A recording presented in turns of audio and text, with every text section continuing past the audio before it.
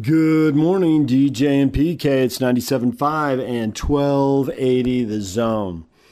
Well, Twitter came alive with conspiracy theories yesterday. Is there any more fun than a good realignment conspiracy theory? That ESPN, if you ever played the game Hearts, where someone tries to shoot the moon, it's a game where typically you try not to take any hearts because they all cost you 1 point, or the Queen of Spades because it costs you 13. Except if you take all the hearts and the Queen of Spades, everybody else gets 26 points and you get 0. It's called shooting the moon. ESPN was going for shooting the moon. They were trying to monopolize college football and ultimately cutting a lot of teams, Utah and BYU for sure, cutting them out and just turning it into a little mini NFL with somewhere between, 24, 32, maybe 40 teams tops. Just kind of the way they cut some teams out in the Big 12. They'd already pushed CBS out of the SEC. The ACC, desperate little brother, took a long-term deal that they probably shouldn't have taken. And so they had two important properties. And if they could get the SEC to talk the other leagues into, hey, we'll expand the playoffs to 12 teams. We'll let you in. You'll have more access. Because it was under contract, they would have liked to have re-up without ever letting that go to market, not letting Fox or CBS or NBC have a shot at it. At which point, they would have been getting pretty close. Let's see, you got 2 leagues, plus half the Big Ten, plus the playoff. You're getting pretty close to monopolizing everything. And once you have the monopoly, you can consolidate and cut teams out. And who's going to say anything, especially if all the other broadcast entities have given up on college football? Well, I think there are plenty of people who believe that's what the alliance is all about. All this stuff about academics, blah, blah, blah. The library stuff was an especially fabulous / hideous touch. And the non-conference games and scheduling a little more, that's just kind of it's just icing on the corner of the cake there. But the main part of the deal is they got the votes to stop the restructuring of the playoff until it goes to market and make sure that no one network controls the whole thing. That at least 2, if not 3 networks stay interested in college football. I will not be surprised at all if in the Pac-12's new deal, Fox and CBS get a big part of things here. And will Fox and CBS push ESPN out of the Big Ten? It's going to be interesting to see how it plays out. There'll be politics. There'll be backroom deals. I don't think anything's close to done. I think predicting for sure what is going to happen right now is crazy, except that the networks, I think, realize, whoa. ESPN's engineered a lot of this, and they're going for a monopoly, and we will be in a big-time position of weakness. If you're Illinois and Northwestern and Indiana and Purdue, maybe Iowa and Michigan State, Washington State, Oregon State. Oh, Rutgers, Maryland. 2/3 of the ACC. Yeah, you're in a position of real weakness. So you can't let this happen. You cannot let this happen. So, be interesting to see where it goes, man. The conspiracy theorists were out. John Wilner, the Hammer, as PK likes to call him, was right in the middle of it. But there were multiple national guys tweeting about this last night. It was interesting. Somebody talked. Clearly, somebody talked. Somebody who's deep in the weeds in conspiracy and remaining completely and totally anonymous. They talked.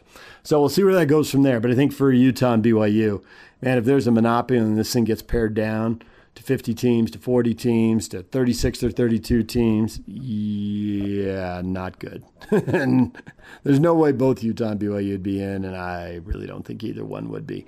So there you go. We'll see how that plays out going forward. But it makes the Pac-12 TV negotiations all the more interesting. Which, if the Pac-12 really does embrace, 2 games to Fox and 2 games to CBS and 2 games to the Pac-12 network because nobody wants to watch the bottom feeders. And right now it's Arizona and Oregon State probably a year ago or 2 years ago. It was Colorado. For a while it was the Utes. I don't think any of the networks want that. I think that's why the Pac-12 and Big Ten networks will continue to exist because, does anybody really want to watch Rutgers? Whoever the struggling 3-win team is, no thanks. Out. So that was the big news in college sports. Oh, and then, of course, locally, the Trib reporting and then other people reporting subsequently that the quarterback decision has been made at Utah, and it'll be Charlie Brewer. And then Kyle doing his press conference yesterday afternoon. You're going to hear from that in our next segment. PK was up there and talked to some folks. And you'll hear Kyle, we're going to stick with our plan. We'll release the depth chart on Thursday. I guess whoever knows has a 50-50 chance. And then, do the players know? Yeah, the players know. Oh, okay. Well, can 100 people keep a secret? Occasionally, not usually, not frequently for sure. All right, we'll get to all of that coming up. But that was the big news of the day right there.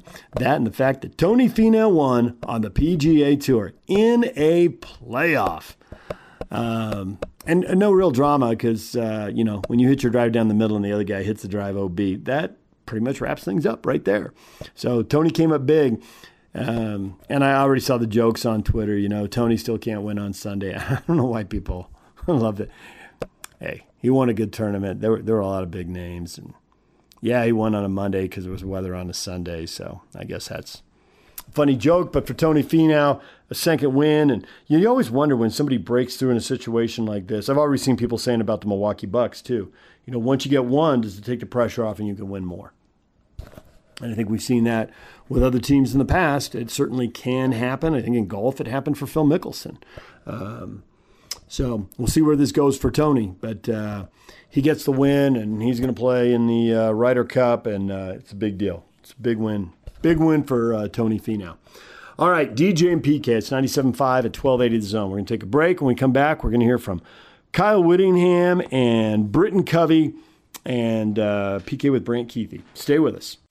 Take the Zone with you wherever you go. Let's go. Download the all-new Zone Sports Network app on your phone and get live streaming of the Zone as well as podcast editions of every show. From Salt Lake to Shanghai, Provo to Portugal, or Ogden to Oslo, wherever you go, we'll tag along. Let's go.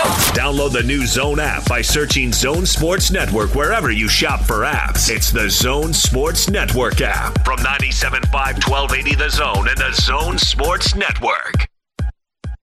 Good morning, DJ and PK. It's 97.5 at 1280 The Zone. The Utes meeting with the media. We are getting so close. A week from Thursday, 9 days now to the Utes opener with Weber State. Here is Britton Covey with the media. A good way to scout the defense is to ask players on offense. So, is that secondary going to be just as nasty as ever? Yes. What's really cool is, you always hear things about Utah defense and how you never worry about the defense, right? Everybody's kind of heard that phrase. And I think a big part of that is because before we even worry about scheme and things, Coach focuses on culture. Coach Scally and Shaw, they just say, this is our culture. We are nasty, we're ball hawks, we are this, we're trustworthy. And then once you build that culture, everything speeds up. The learning process speeds up. And so you've got a lot of guys that are bought into that. You've got the Clark Phillips to Travis Broughtons of the world, and then you've got the Vontae Davis who's really stepping up. So as long as we fill those pieces that haven't gotten experience with skill, but in terms of culture, it's there. Yeah. I don't know, you've played in front of crowds and you've also played in front of empty stadiums. Right. You've got teammates on this team that are going to be playing this season who have not played in front of 50,000 fans. So for you, or in your opinion, how are these guys going to do in front of a packed house knowing or being that they've never played in front of fans before? Or will there not be really any sort of difference? Yeah, I think there will be a difference. You are a little wide-eyed the first time that you come out. I remember my first game was Michigan, right? It was Jim Harbaugh's first game. That was the first one? Yeah, that was my first ever college game. It was the most intimidating thing in the world. But I just remember visualizing every single day leading up to the game, imagining it so that when I went out there, it was like I had done it 100 times in my backyard, right? Visualizing it. So I can usually sense what guys are going to feel that, and I try and talk with them early on. I remember Nate Ritchie last year was pretty nervous, and so I took him to the side, and I think that's kind of on the leader of every position group to realize which guys are going to feel that, which guys will be affected by it, and go seek them out. Make them feel better. Yeah. Okay. Good answer, Vince? We saw that they made Cam Rising captain. What about his leadership skills? I think that speaks volumes to things. Cam has taken charge from – it's really hard to be named captain when coming off of an injury. Let me tell you that. I remember, I even remember I was named captain in 2019, but I tore my ACL, and I wasn't with the team most of the time because I was doing so much rehab, and I didn't get to see the guys. And I remember thinking, like, I'm a captain, but I don't feel like one. And that's where I really admire Cam. He's been in rehab all spring, most of the summer, just constantly, and yet he still has taken the time to be with the guys and take that leadership role, get 7-on-7 in the summer organized. And the other thing about Cam is he is very jovial. It's not jovial, right? It's jovial. Yeah. In Spanish, this is English. In Spanish, it would be jovial. So yeah, he's very he's very jovial. Cam, you will never see Cam without a huge smile on his face. To me, he looks like a VeggieTales character. I don't know. He's just constantly smiling with his mustache and his long hair. Very approachable, and I'm really proud of him for being named captain. Any concern that sometimes when there's a quarterback battle that teams get divided? If one group players want this player, one of the other players want that player. Any concern there? Not that I can foresee. I can't foresee any of that happening, especially because Cam is such a good leader and because Charlie is such a good leader. I don't think that it will happen. That usually happens when whoever's named, the backup goes into the locker room and starts, getting guys together. And those guys, neither of them are like that. And I don't think that there would be this, absolute loyalty to one guy, because there's loyalty to the team and what we believe will be the best situation. So unless one of them goes into the locker room after not being named the starter to gripe and everything like that, other than that, I don't foresee any of that, and those guys aren't like that. So plus, in today's college football, you're probably going to lead at least two quarterbacks the way it is anyway. You do. You really do. You saw it happen last year in the second possession, right? It's so nice to have two great quarterbacks. Like, it is such a relief. And two quarterbacks who are really good at what we're trying to do this year. I think that's given Coach Ludwig taken a big burden off of his shoulders, because even Cam and Jake were really different players last year in capability and things like that. So game planning won't change as much no matter who's there? Is that what you're saying? Yeah, I really think that game planning would hardly change at all, depending on who's out there. You know Tony Finau at all? I hit a tee shot in front of him at a tournament, hit a little baby fade. I was really embarrassed. 280, 290? Yeah, we'll say above. Did you know he won today? Yes, that was the first thing I did when I got back to my locker was check, because I was watching the first 12 holes, then I had to go out for practice. I'm the biggest golf fan that you will meet, especially Tony. My wife makes fun of me. We watched his tournament last year where he finished second in the tournament in the playoff, and I fell on the ground, and my wife was just laughing at my suffering. And so if Tony ever sees this, Tony, I am your biggest fan, and I'm so happy. Maybe he won because it wasn't Sunday. Oh, there you go. The first tournament you don't finish on Sunday. Just to follow up on what you said, Coach Witt got pretty heated when he found out that a rumor snuck out about the quarterback. I mean, was it 1 through 10? Like, how mad was he? I wasn't there when that happened. That was according to one of the other position coaches. He was really calm with us. Yeah, I think that happened in the morning. At the end of the day, I mean, I think it's not about what information was leaked, it's just about the fact that it was leaked, if that makes sense. And so I have one more for you. You're named a team captain. You keep bragging about everybody else and all the leadership that they have, but how many times have you been named team captain, and did this one feel any sort of different going into a year where everything's almost back to normal? Yeah. This is my third time being captain, and honestly, of anything football's been great to me in my life, right? And of anything that I've ever done on the football field or anything like that, this is by far the most important thing to me. And so that, and then the academic All-American, those are the two most important things that, in regards to football, that I feel like I've ever done. And I think that it's because guys know where my mindset is, and that I'm not about myself. I'm not obsessed with going to the NFL. I'm not obsessed with having a great game. You get to the point where you have to live in the present. I think that's the problem right now with college football. So many guys are living in the future, and they do not enjoy what's right in front of them. And then I hope that I can bring just an experience level to the team. I understand what it takes to win a Pac-12 championship on the mental side of things. That's what I've realized is football, when you get late into the season, is so much more mental than it is physical. And so I hope I can bring that to the guys. But I don't even have words for what a big honor that is to me. And,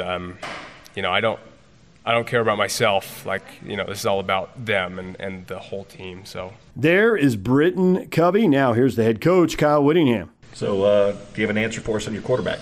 We'll have a depth chart on Thursday, and that's how we're going to handle it. I guess somebody said that somebody made some predictions or think they know what's up. I guess they have a 50-50 shot, so they might be right. But we'll have a depth chart for you, definitive depth chart on Thursday. I can tell you who our captains are. Offensive captains, Britt Covey and Cam Rising. And on defense, Devin Lloyd and Mika Tafua. And then Keegan Margraf will be the first special teams captain. That will rotate each week depending on who has the best special team performance. But he's the one for week 1, and so 5 good selections by our team. We also have a full 16-man leadership council that I think Maddie's, if she hasn't already released, she will release it. And felt like the players did an outstanding job of selecting their leadership. Since the quarterback battle was so tight, is it all or nothing as far as the starter goes and the backup? Well, we have a 1 and we have a 2, and so we've not historically been a 2-platoon system or rotating guys. That's not the plan right now. I guess anything's possible, but as of right now, that's not the plan.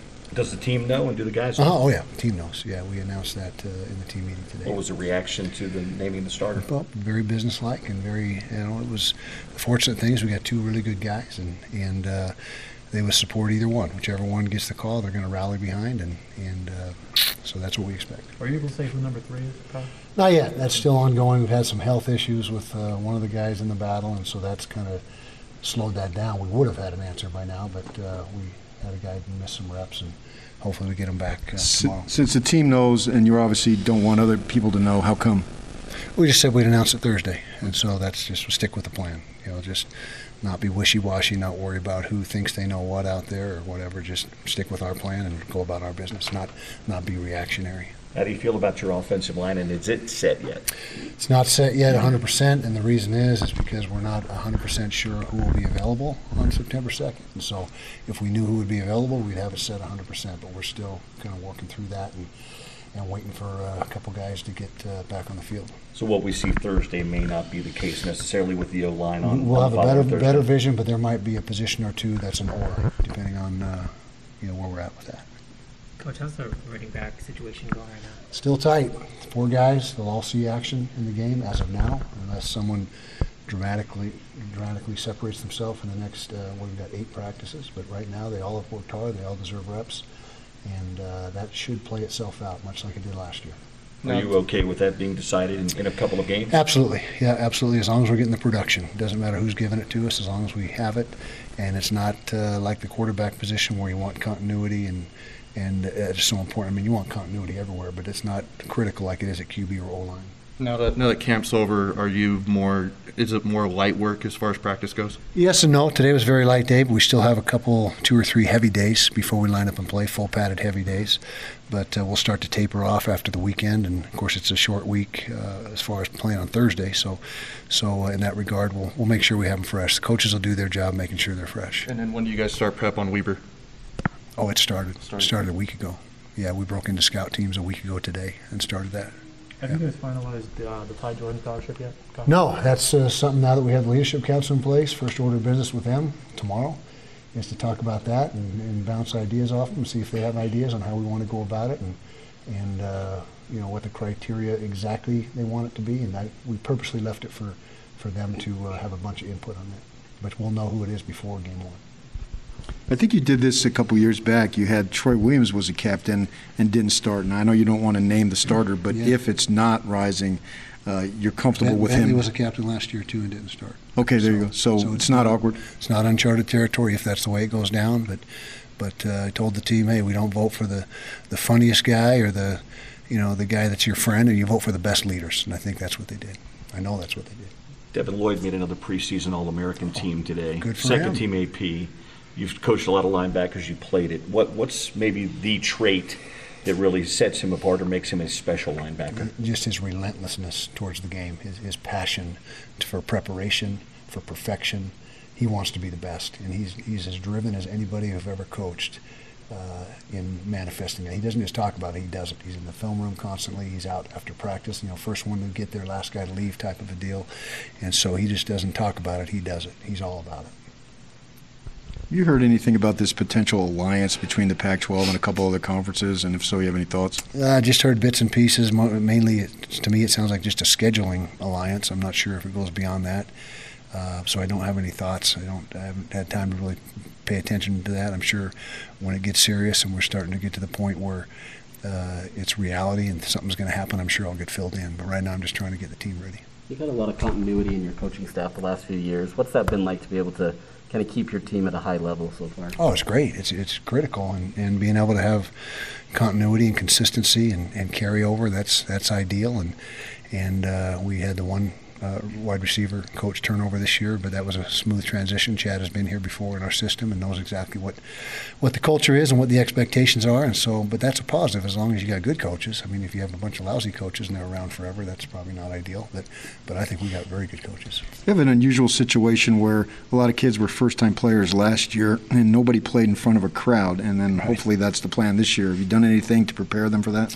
No, nothing we really can do. We just see everyone reacts a little bit differently when the lights are on and it's everything's live and the crowd's there. But we can't. I guess we could hire 50,000 people to come sit in there. I don't know. We didn't do that. Maybe I should have taken that approach. But my guess is they'll handle it pretty good. All right, there is Kyle Whittingham, and he's going to stick to his plan. He's not going to be reactive. Show no weakness, ever. That's Kyle Whittingham. All right, now here's PK. He got Brant Keithy for a few minutes. Here's their conversation. So why isn't the stud tight end all conference not voted team captain? That's got to make you irritated.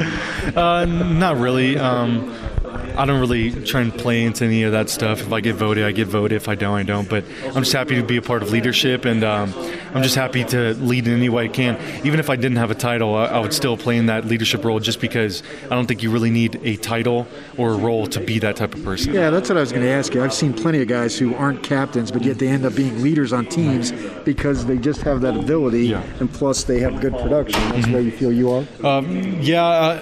In a sense, yes. Also, it is nice to have that role and have that title, but I think a lot of people kind of want that title and don't really use it like they should do it. But I mean, for myself, I don't think I really need a title just to be a leader and whatnot. And if I had it, if I didn't, I wouldn't really care. A lot of veterans on this team. Can you speak to that as far as leadership goes? Mm-hmm. Can you repeat that? A lot of leadership. Britton Covey just walked in and said something dumb, as he normally does. A lot of leadership on this team. You have a number of young guys, but yet you got particularly on offense, you got a lot of guys who've been around the program for a number of years. I mean, how good is that to have that much experience? Yeah, it's awesome. It's awesome to have a lot of guys coming back, especially Mika, Devin, and a lot of guys like that. It's great to have them back, just as a leadership role and just the guys to have their back. And I think it's great that we have so many young guys, which I know it's a negative for a lot of teams, but it's great for us just because this is the new generation that's coming in. Plus, all these guys can help us win a game, win a championship, whatnot. So it's great to have the guys that we have coming back and the guys that are stepping up, and also the newer generation coming in. Now, you've been here and played before fans. You got a lot of guys who have playing experience, obviously the 5 games, but no fans last year. How do you think it's going to be for them? Because it might be a little different to see a bunch of people, 50,000 people all of a sudden after having 0. Yeah, I think it's going to be a change. I think for a home game, it's a lot better just because it's the home crowd, and depending on what side of the ball you are, it helps. But especially for a away game, it's definitely going to change for the guys on offense and whatnot. But I think it'll just take them a couple games. For me, I know it took maybe 1 or 2 games, so I wouldn't expect any less for anybody else. Now, I'm not going to ask you to give up anything because they don't want the quarterback being announced, but Kyle said that the team knows, so obviously you know. Can you just break down the strengths of both guys? Yeah, both of them can throw and run it. I think that's as simple as I can put it. Charlie has a lot of experience, and Cam just has the trust of the players. He's been here for 2-3 years, and I think that's the best I can describe both of them. And they trust us as individuals and receivers, no matter what you are, running back, receiver, tight end, whatnot. They just trust to throw it up, and no matter if it's one-on-one coverage, no matter what, they trust us, and I think that's the biggest factor. Sometimes you hear when it's a close battle, and Coach Whittingham said it was neck and neck, that you might have guys who are in practice every day. Well, I like this guy, I like that guy. What's the situation with this team? I would definitely say it was neck and neck. There wasn't a clear-cut guy that you could see who was going to be picked, and I think the decision was made how it was going to be made, and can't disagree and whatnot. It's just how it was. So there wouldn't be any sense of guys picking favorites, though, once the decision is made and have some kind of carryover effect? I'm sure that could happen, but as of right now, I don't see it. At the same time, it's not your job to pick the starting quarterback. So, and when you break it down to down to the crux of it, do you really care? Yes and no. I know it's not our decision to pick the starting quarterback, but to have influence in the guy who's going to be leading us out in the field, it would be nice to have a little bit of input. But at the end of the day, it's they have the best interest for us, and whoever they pick is going to be the one who takes us out in the field. You've been around long enough to know that you probably need two quarterbacks during the course of the season. You just never know what's going to happen. Would somebody like you, who's a veteran guy and got that leadership that people respect, make sure that the other guy who's not the starter is still into it because he's at some point he may very well be called upon? Yeah, I don't think at all in this situation that, no matter who gets picked, is definitely going to be bummed out, but I don't think there's going to be a situation about someone leaving. I just don't see it. I think they're going to keep their head high, and whoever it is, and they're going to be ready whenever their name is called. Yeah, I didn't necessarily mean leaving, but just, you might sulk or pout. I don't know if those are the right words. Yeah, no, I don't see it. I think they're just going to wait patiently and just wait for the number to be called, and when it's called, they're going to be ready. How excited just are you for a regular season to have it, because you didn't have it last year? Oh, super excited. Last year was just kind of a blur, just without the whole season and not having fans. It wasn't bad, honestly. I didn't think it was bad, just not having the distraction of the fans, but having them back and kind of bring the energy back to rest and just everywhere else, it's going to be real nice. Thank you. Appreciate it. There's PK with Brant Keithy. All right, when we come back, Las Vegas becoming a player. They got the Pac-12 basketball tournament. Now they've got the Pac-12 title game. They've got the Pac-12 in the Las Vegas Bowl. They've brought in the NHL, they brought in the NFL, and now they've been linked to Major League Baseball and the Athletics by the guy who runs the Athletics. How serious is that? Mark Anderson, and Mark's conversation with the Pac-12 commissioner as well. Mark's coming up next. Stay with us. Take the Zone with you wherever you go. Let's go. Download the all-new Zone Sports Network app on your phone and get live streaming of the Zone as well as podcast editions of every show. From Salt Lake to Shanghai, Provo to Portugal, or Ogden to Oslo, wherever you go, we'll tag along. Let's go. Download the new Zone app by searching Zone Sports Network wherever you shop for apps. It's the Zone Sports Network app from 97.5 1280 The Zone and the Zone Sports Network. DJ PK, and we are joined by Mark Anderson from the Las Vegas Review-Journal. He joins us on the Smart Rain guest line. It's no secret that Utah's in an extreme drought. That's why Smart Rain is the solution for any commercial property concerned about water consumption while managing irrigation. Find out more at smartrain.net. Mark, good morning. Good morning. How you doing? Good.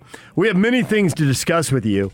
Mostly Pac-12, but we might have a Major League Baseball question or two based on some of the headlines from the weekend. But I'm just really curious how much this surprises you, because I think you're coming up on, well, it's more than 20 years. You might be coming up on a quarter of a century in Las Vegas, and everything seems to be changing very quickly in the world of sports in Las Vegas. It's like a different town. Yeah. I've been here since '99, so you're correct. It's unbelievable. I mean, if you told me when I moved here how much the city, I'm not shocked we eventually got a pro team because I figured at some point that was going to happen the way the city was growing. But, to have the NFL here, I never thought would happen. And now, there's talk of the A's. There's talk about the NBA's a real possibility. I'm not sure we can support 3 or 4 teams, but who knows? But it is pretty incredible. Yeah, the thing that's gotten me nervous, Mark, is I am not going to be heading south out of Vegas on I-15 on Sunday after Raider games, man. The traffic already is miserable. I can only imagine what that's going to be. We didn't have it last year because of no fans, but this year it's just going to be incredible. Oh, yeah, I know. You're right. That Sunday, whether you're going to L.A. or Phoenix on that Sunday or up to Salt Lake on that Sunday, it's just horrible. Well, LA's already horrible on a Sunday. Yeah. I mean, to put a football crowd on top of that, I've seen that thing. I used to live in Southern California. It was a parking lot. Yeah. Everybody has stories about it. Everybody makes that mistake once. Yeah. I once drove from LA to Las Vegas and took us 7 hours to get here. Oh gosh, that was not fun. What should be 4? The thing that caught my eyes the other day, you had an interview with George Kliavkoff, the Pac-12 commissioner.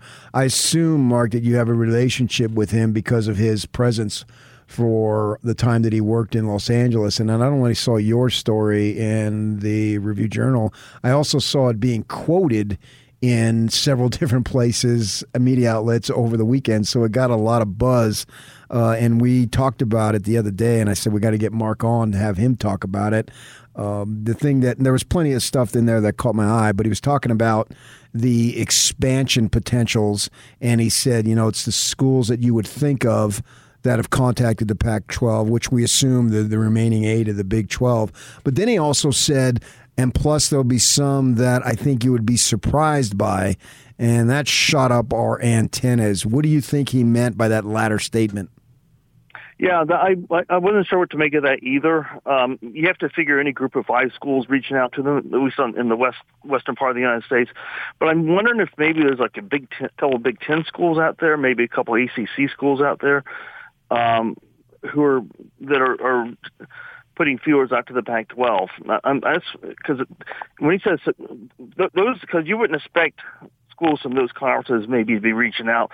So that's what makes me wonder. Maybe there's a couple schools in the ACC that are looking at their situations like, because I think they get that really long contract with ESPN. They're like, what's the big play here? Are we going to just wait out this long contract while everyone else moves forward? I mean, maybe that's what's going on. I don't know, but that's kind of my suspicion because, like I said, you would expect a group of 5 schools. As you pointed out, all the Big 12 schools are looking to do something. So, that's about the only thing I can really figure. So when he talks, and you went down an interesting line with him, and a lot of it's been covered, but the whole in-game betting thing seems like it's about to explode. Your ability to bet on your phone legally in a lot of places, and to bet on, quarter by quarter, inning by inning, maybe even possession by possession. I don't know where this is going. That seems like a massive new revenue stream, and he seemed really dialed into it. And I thought his answer to you was really careful, not just legalized and all that, but he mentioned and taxed. For all of you on the fence, think about how much tax money your local city or state might be getting. Absolutely, and I think that's part of the big selling point. The argument that Las Vegas has made for years and years is that sports betting there's regulation here, that it's harder to fix games here than it is places where it's illegal. And if you looked at most of the point shaving scandals, really pretty much all of them, they're from outside of Nevada.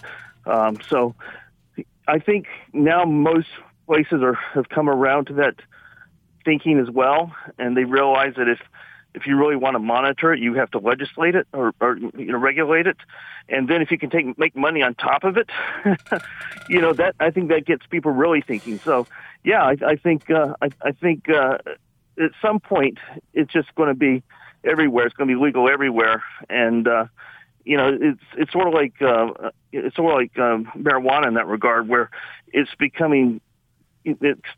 Different states are realizing, you can actually make money off taxing this thing. So I think that's kind of where you're seeing that heading. So I've been reading a lot about Kliavkoff. It was an out-of-the-box hire. Didn't know much about him until he got hired as they announced it to succeed Larry Scott.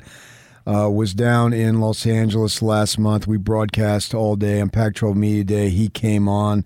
Seems like a real affable guy who has a good sense of humor and all that stuff. Why do you think that the Pac-12 was interested in him as the commissioner, and what does he bring? Well, he's done some work on the sports side. He was one of the big drivers in helping Las Vegas land some NCAA championship events, including not a Final Four, but a men's basketball regional and a Frozen Four hockey final version of the Final Four. So he was pretty big behind that. MGM, of course, is a huge property. He sees it he's handled not only the sports side, he's handled the entertainment side, and he understands the importance of selling things to fans, to spectators.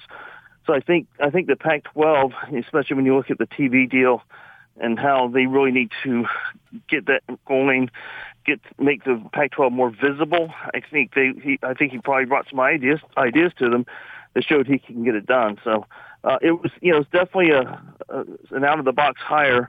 I don't know this hire gets made 10 years ago, maybe not even 5 years ago, but I think that where the Pac-12 is now, and where you also see, as we talked about the legalized sports betting and his background there, I think the timing was just right for him. Mark Anderson joined us, sports reporter for the Las Vegas Review-Journal, has a long interview. You can find it online and read it with the Pac-12's new commissioner. And I thought one thing Kliavkoff kind of hinted at was that the league gets well compensated for playing in that fourth TV window, that late-night game that is 8:30 Mountain Time and causes fans here to grind their teeth. Right. But he also made the point, while it's really valuable to the networks because they're the only Power 5 league that can play in that window, it costs them when it comes to Heisman Trophy. It costs them when it comes to perception because by halftime, it is midnight on the East Coast and only the really hardcores are hanging in there. So he definitely is signaling that he wants some guaranteed earlier time slots. CBS has just lost the SEC. Whether they get the deal or not, will it force Fox or ESPN to guarantee them some earlier time slots, or might they send part of the package to CBS so that they're guaranteed something while the rest of the country's awake? Yeah, and I think my suspicion is what's going to happen is they'll probably still have games in that time slot because that is such a wide open window in the West Coast, and you're right. You're cutting out the East Coast audience, but your primary target really is the West Coast, and there are people who still want to see games at that time. So I still think that's probably going to happen. But what's my suspicion is you're going to see more of a push for earlier games, where maybe teams will play a limited number of games at night. And they'll play more games earlier so they can get that exposure. So that's probably what they're aiming for, some sort of in between where you get both. Where you can still get the more heavier money for the night games, but not so much that you're hurting yourself in the long run. I'm wondering what the hardcore Vegas people, the ones who have ties to UNLV, the Tina Kunze Murphys of the world, think of the Pac-12 coming into Vegas and establishing a presence, because we know they're going to have the Pac-12 basketball, Pac-12 title football, the bowl games going to be involving Pac-12 teams, maybe at the expense of overshadowing UNLV, I guess to say. How is that perceived in the Vegas area? I mean, UNLV, frankly, has really dropped down, not just because of the Pac-12, but the Raiders and the Golden Knights. And now if you get another pro sports team or two, it's going to be even more. I mean, UNLV is, it's really sad to say, but it's quickly becoming an afterthought. And when you have a football team that's 0-6 last season, and a basketball team that hasn't made the NCAA tournament in, I want to say 2013 or 2014, something like that, they're not doing anything on their end to get attention. And if they were good, I think you'd have much more interest. But that's just the reality of UNLV right now. And the Pac-12 is here. They don't need UNLV. I know that a lot of UNLV fans are really hoping the Pac-12 will invite them one day. I don't really see why the Pac-12 needs to invite UNLV, because the Pac-12 is already in the Las Vegas market. So they're here without needing the team to be here. Well, one day you could have Ed Graney write a big series on this. He knows how San Diego State got overshadowed by the Chargers and the Padres, and it sounds like it's the same thing that's happening to UNLV. Yeah, no, that's absolutely it. That's a good point about Ed. You're right. He went to San Diego State, so he knows it's a very similar deal there. But the difference of San Diego State now, one thing, they've got one less mark with the Chargers out of there, right. But also their basketball team has been so good. And so, it's become a national power consistently. And so they do get a lot of attention. And even the football team, has been consistently good for a long time. So it's not quite apples to apples, but but that's what you have. I mean, you probably in Salt Lake, similar with the Jazz, right? It's that BYU and Utah have such strong bases that they're always going to draw a lot of crowds. So we got a new coach in Vegas, and what, they're going to play some games, if not all, in the new stadium? That's not going to generate any buzz? Yeah, they're all games at the Allegiant Stadium. So they got to start winning. That's if they want to get any attention from fans or media, they got to start winning. I mean, it's like I say, it's that simple. Obviously, it's not simple when you're talking about UNLV football.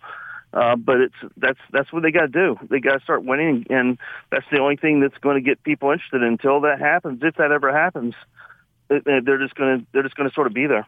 Yeah, the history of college teams playing in NFL stadiums is not good. There's a couple success stories, but there's a lot of them that are not good. So now you've got one, and everyone's driven down the freeway and seen it. You've got one domed professional stadium, and now we hear the talk from the A's. Is there the money and the interest in Vegas to build another dome stadium? Well, I'm really skeptical on that. There's still a lot of controversy about how much money public money the Raiders got to build Allegiant Stadium. People still aren't, even though most of it comes from really pretty much all of it comes from tourism. People aren't crazy about that kind of money being put into a stadium. So there's really little appetite to do it again. And then you throw a pandemic on top of it. I just don't see. I don't know where the A's will get the money from. I really don't. And so if you notice, they restarted talks with the city of Oakland about 2 or 3 weeks ago. I think that's probably why, is because they realize that their best situation still might be in the Bay Area as far as getting financial help. But they are scheduled to come back down here, so we'll see. Maybe they can be creative and work something out where they can get something built. I just don't know how much public money they're going, if any, they'll be able to get for it. You're speaking of that pandemic. How much is Vegas back open? Oh, it's fully open. They've reinstituted some restrictions recently with the surge. You have to have mask indoors, and now you have different properties. I think MGM recently announced that all new employees and all management have to be vaccinated. So you're having things like that happen. But as far as people wanting to come here and visit, there's really very little change. So, poker and, keep the poker face and all that. Are people playing poker masked up? I mean, what's going on? How does that work? I think, I think they have to. I mean, when they made the mask optional, of course, that really meant that people weren't going to wear them. But now that you indoors, you have to wear them. I'll be honest with you, I haven't been inside a casino in quite some time. So I don't know how strict they're being as far as enforcing that. It may depend on the casinos and all that. I mean, it's really hard to enforce. I mean, you've got thousands of people in there. It's hard to go to enforce everyone that wears one, but maybe they are. But I couldn't tell you. You gonna cover Arizona BYU? I don't think I'm covering. I'm sure we'll have someone there, but I don't believe I'll be there that night. How's the stadium look from the inside? It's interesting. It's got the interesting lighting. The green grass just pops. So it's really nice. I've heard. I haven't been to other NFL stadiums very much, but I heard, I guess, Minnesota's probably like and SoFi Stadium in LA are like the gold standards, and I guess this is just a run below from what I'm hearing. So how many more early season college football games are getting scheduled into Las Vegas? Is Arizona and BYU the start of a trend, or is it going to be kind of a rare thing? No, they want to make that a pretty regular thing. Sort of make this something they do probably annually. Get two main teams in here, and because let's be honest with you, this game's going to draw more than your average UNLV game. So I think you're going to, if they can make it work every year, I think they'll do that. Even look at what they've done with basketball. They've had marquee basketball matchups in here every early season. It's all obviously harder to do with football, but that's what they want to do in both sports. They want to have top programs in both sports here every year. Well, PK would love to see you at that Arizona BYU game just to hear you say, so that's what this place looks like full. Yeah. I don't know if you remember it, but I do remember that. Yeah, it was the Las Vegas Bowl. Yes. Yeah, but that's what it took to fill up Sandboy Stadium. It was I don't remember which Las Vegas. BYU played in 13 straight Las Vegas. Yeah, I think it was the first one, and you said it in a quiet moment. And the thing, there was a bunch of out of towners like me who laughed, and there was a bunch of Vegas people who kind of silently laughed. Right. Yeah, I do remember. Yeah, that was the game that saved the Las Vegas Bowl. Exactly. I mean, if you remember, Las Vegas Bowl was really there was. In fact, I even written about it. There were real questions about whether it was going to survive, and BYU saved the Las Vegas Bowl, and I know Tina Kunze-Murphy got a lot of credit, and she probably deserved a lot, but if BYU doesn't come in that year, right. I'm not sure the game's still being played. Yeah. I remember watching a Utah State Ball State Las Vegas Bowl. Ball State brought 12 people. I think Utah State brought about 5,000. And tonight's attendance is 5,028.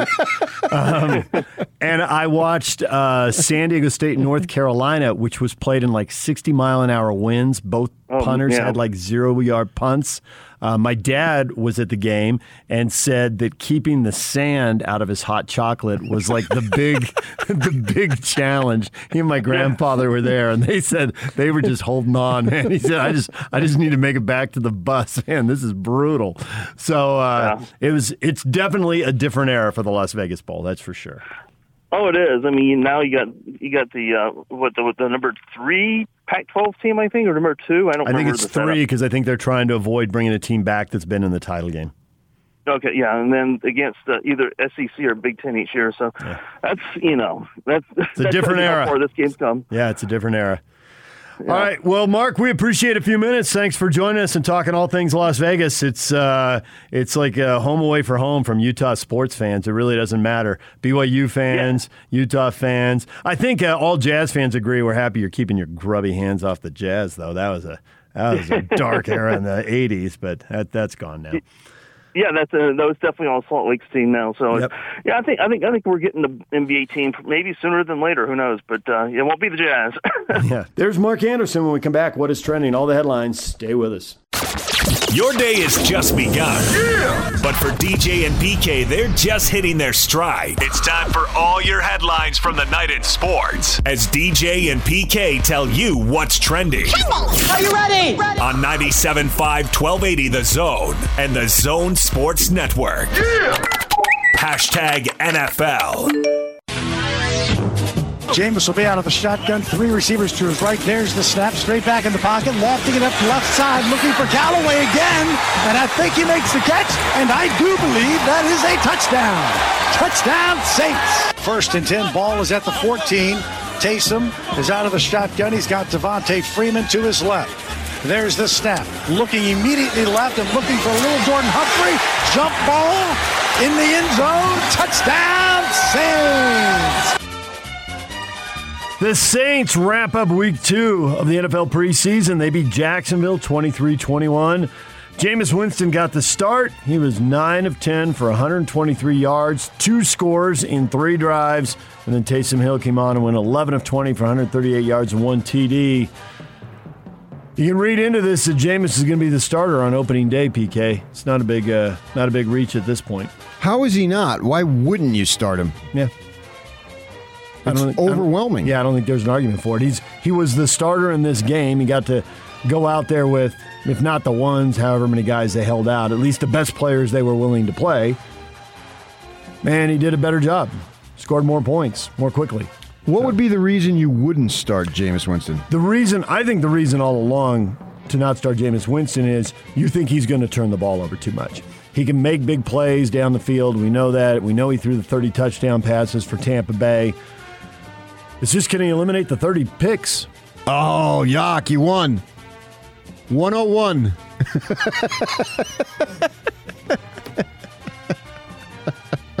We have side bets on when you bring yourself up.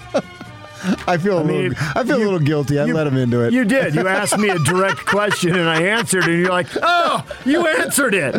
I don't know, but he went 5 minutes. I thought, wow, that's quick. But then I thought, oh, I'm going to let Yak have his day in the sun. So I purposely let you down. So, yeah, I'm sorry. No, you're not. I'm surprised you're this entertained by it. There's other stuff you can do to entertain yourself at my expense. You got to work up to it, man. You know, if you got like 5 or 6 best hits, you don't play them right off the bat. You know, you work up to them. Former UCLA quarterback Josh Rosen signed by the Atlanta Falcons to compete for their backup quarterback position. Falcons are his 5th NFL franchise since being selected number 10 overall in the 2018 draft. I'm surprised, man. I thought that, you never know who's going to be a star, who's going to be a starter or whatnot, but I did not think he would immediately, just virtually a week after he got drafted, blow through 5 teams. Yeah, just bounce around and be a complete and total hanger-oner. I'm with you. If he were on his 2nd team, I wouldn't be surprised. If he were a backup, I wouldn't be surprised. I also wouldn't have been surprised if he turned out to be a starter. But instead, he's just pinging around the league at a stunning rate. Yeah, and I give him credit. He came from a wealthy family, grew up in Manhattan Beach. He went to school in Long Beach for football reasons. It's a long haul, especially, with traffic down there. And he still wants to try, and he's just bouncing around. I mean, don't settle until you're done with every team, huh? Just wait until somebody gets injured, which seems like every year.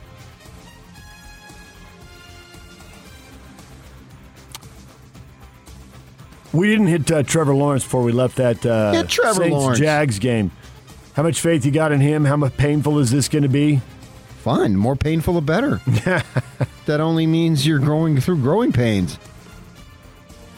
I mean, very few guys take the world by storm, so don't even bother making an evaluation on Trevor Lawrence on preseason, let alone the first season.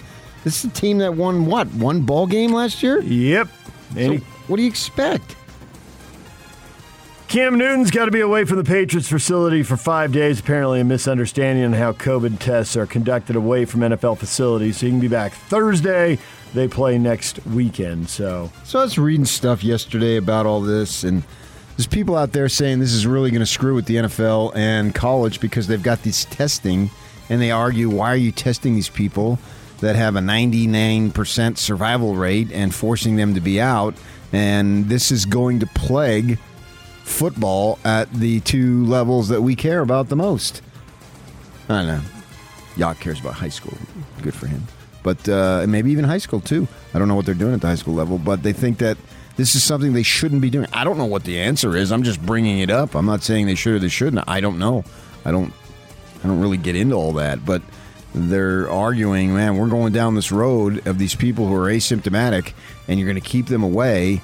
And in the colleges, we already know that they said they're going to be forfeits, and so it'll count as a literal loss, obviously. And so where are we going with this? Is this the right thing to do?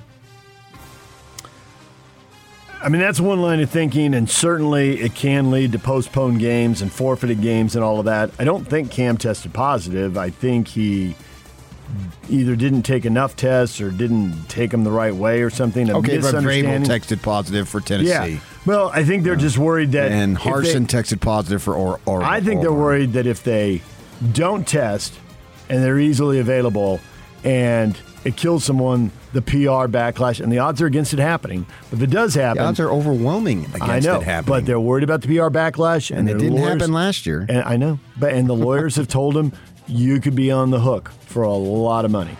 And in all stories... What, $5 trillion? I mean... What kind of money? I have what kind no of money idea. that the NFL couldn't write a check? How much money are they going to lose in a process? If it's about the money, then you have to look at losing the money. I mean, we had all sorts of media people last year. This is the worst thing that the Big Ten has ever done when they decided they were going to play. How many people died? I mean, there's no way to track who they infected, so I don't think you can pin that on them. And someone could sit out there and argue that, well, so-and-so had it, and they gave it to so-and-so, and then so-and-so's brother died or whatever. But without the test or without the tracking, I don't see how you know that. So, yeah, and as usual, people doing the criticizing are the ones who have jobs. That is how it works. DJ and PK. Hashtag college football. When you take the field 2 weeks from now against BYU, what can Arizona fans expect to see out there from this team? A win against BYU, first game, Raider Stadium. Start the season off right, get the energy up, come back, got a nice game. BYU is going to be physical, right? I mean, that's their style. Are you looking forward to that? You think you're ready for that? I love toughness. I love physical people, and we're going to bring the energy. We're going to bring the pressure. They're going to feel us, especially on defense. That's bulletin board material. We're going to bring the pressure, and they're going to feel us. He's a linebacker. Okay, he's a linebacker. That's Anthony Pandy, Arizona linebacker right there. Tony Pandy? Tony Pandy, yeah, sure. Tony okay. Pandy. Tony. If he's from Jersey. Well. Is every Anthony in Jersey Tony? They're just automatic? No. Anthony Soprano, like they called him AJ. And, well, Tony, they called Tony. I had Uncle Tony. The Fiesta Bowl organization announced a multi-year partnership with Caesars Entertainment, pairing one of the biggest postseason college football games with legal sports gambling in Arizona. It's the first partnership between a college bowl game and a sports betting company. Caesars will host fan lounges at the Fiesta Bowl in suburban Glendale and at the Guaranteed Rate Bowl, which is played at Chase Field in downtown Phoenix. Sports betting set to become legal in Arizona on September 9th. It's already been legal if you go to tribal lands, but... And two half-Italian women who are a little older rejoice. Gee, I wonder who that could be. Well, one is a P. Kinahan, and I don't know what the other's name is. Patricia, right? Yeah, but that's not Patricia, their names. Patrick, and Patrick. They have married names.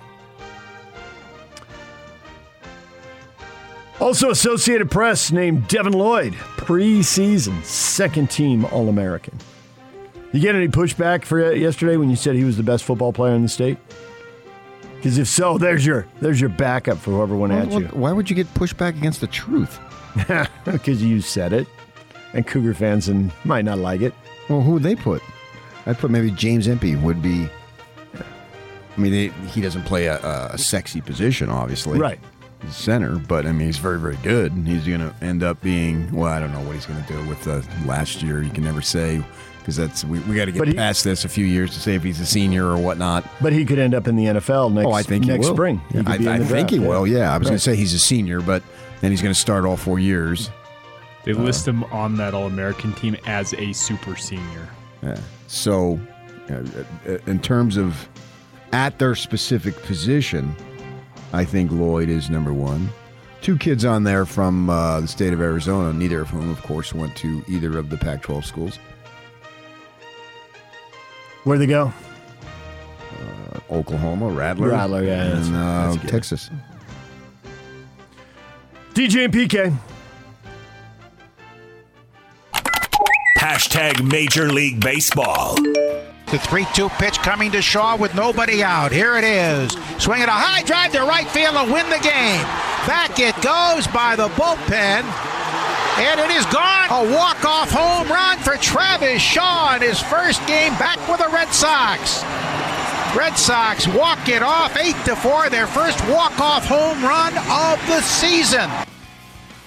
Well, that was overkill. All they needed was a single, but hey, they got the grand slam, so they win in 11 innings. Red Sox 8-4 over the Rangers. Yankees also match them and win 5-1. A battle of teams with 9-game win streaks. Yankees get the win over the Braves 5-1, and snap Atlanta's streak at 9. You're asking me in April about the Yankees. Yeah, here they are. Turned it on over the last 2 to 3 weeks. Kept telling you, relax. I'm like Aaron Rodgers.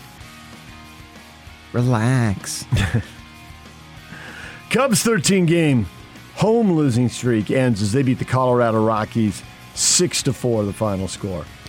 Light night in Major League Baseball, but there you go. Mariners with a late rally to beat Oakland, but the race in the AL West remains unchanged because Oakland and Texas both lose. Rangers losing that extra inning game to the Red Sox. What do we care about the Rangers losing? They're not in anybody's race. You're right. Wrong Texas team. I'm like, Astros. you mean Houston? Astros lost to the Royals 7-1. Arlington ain't a happy place. The Rangers are only in a race with the Orioles, right? Probably not even them.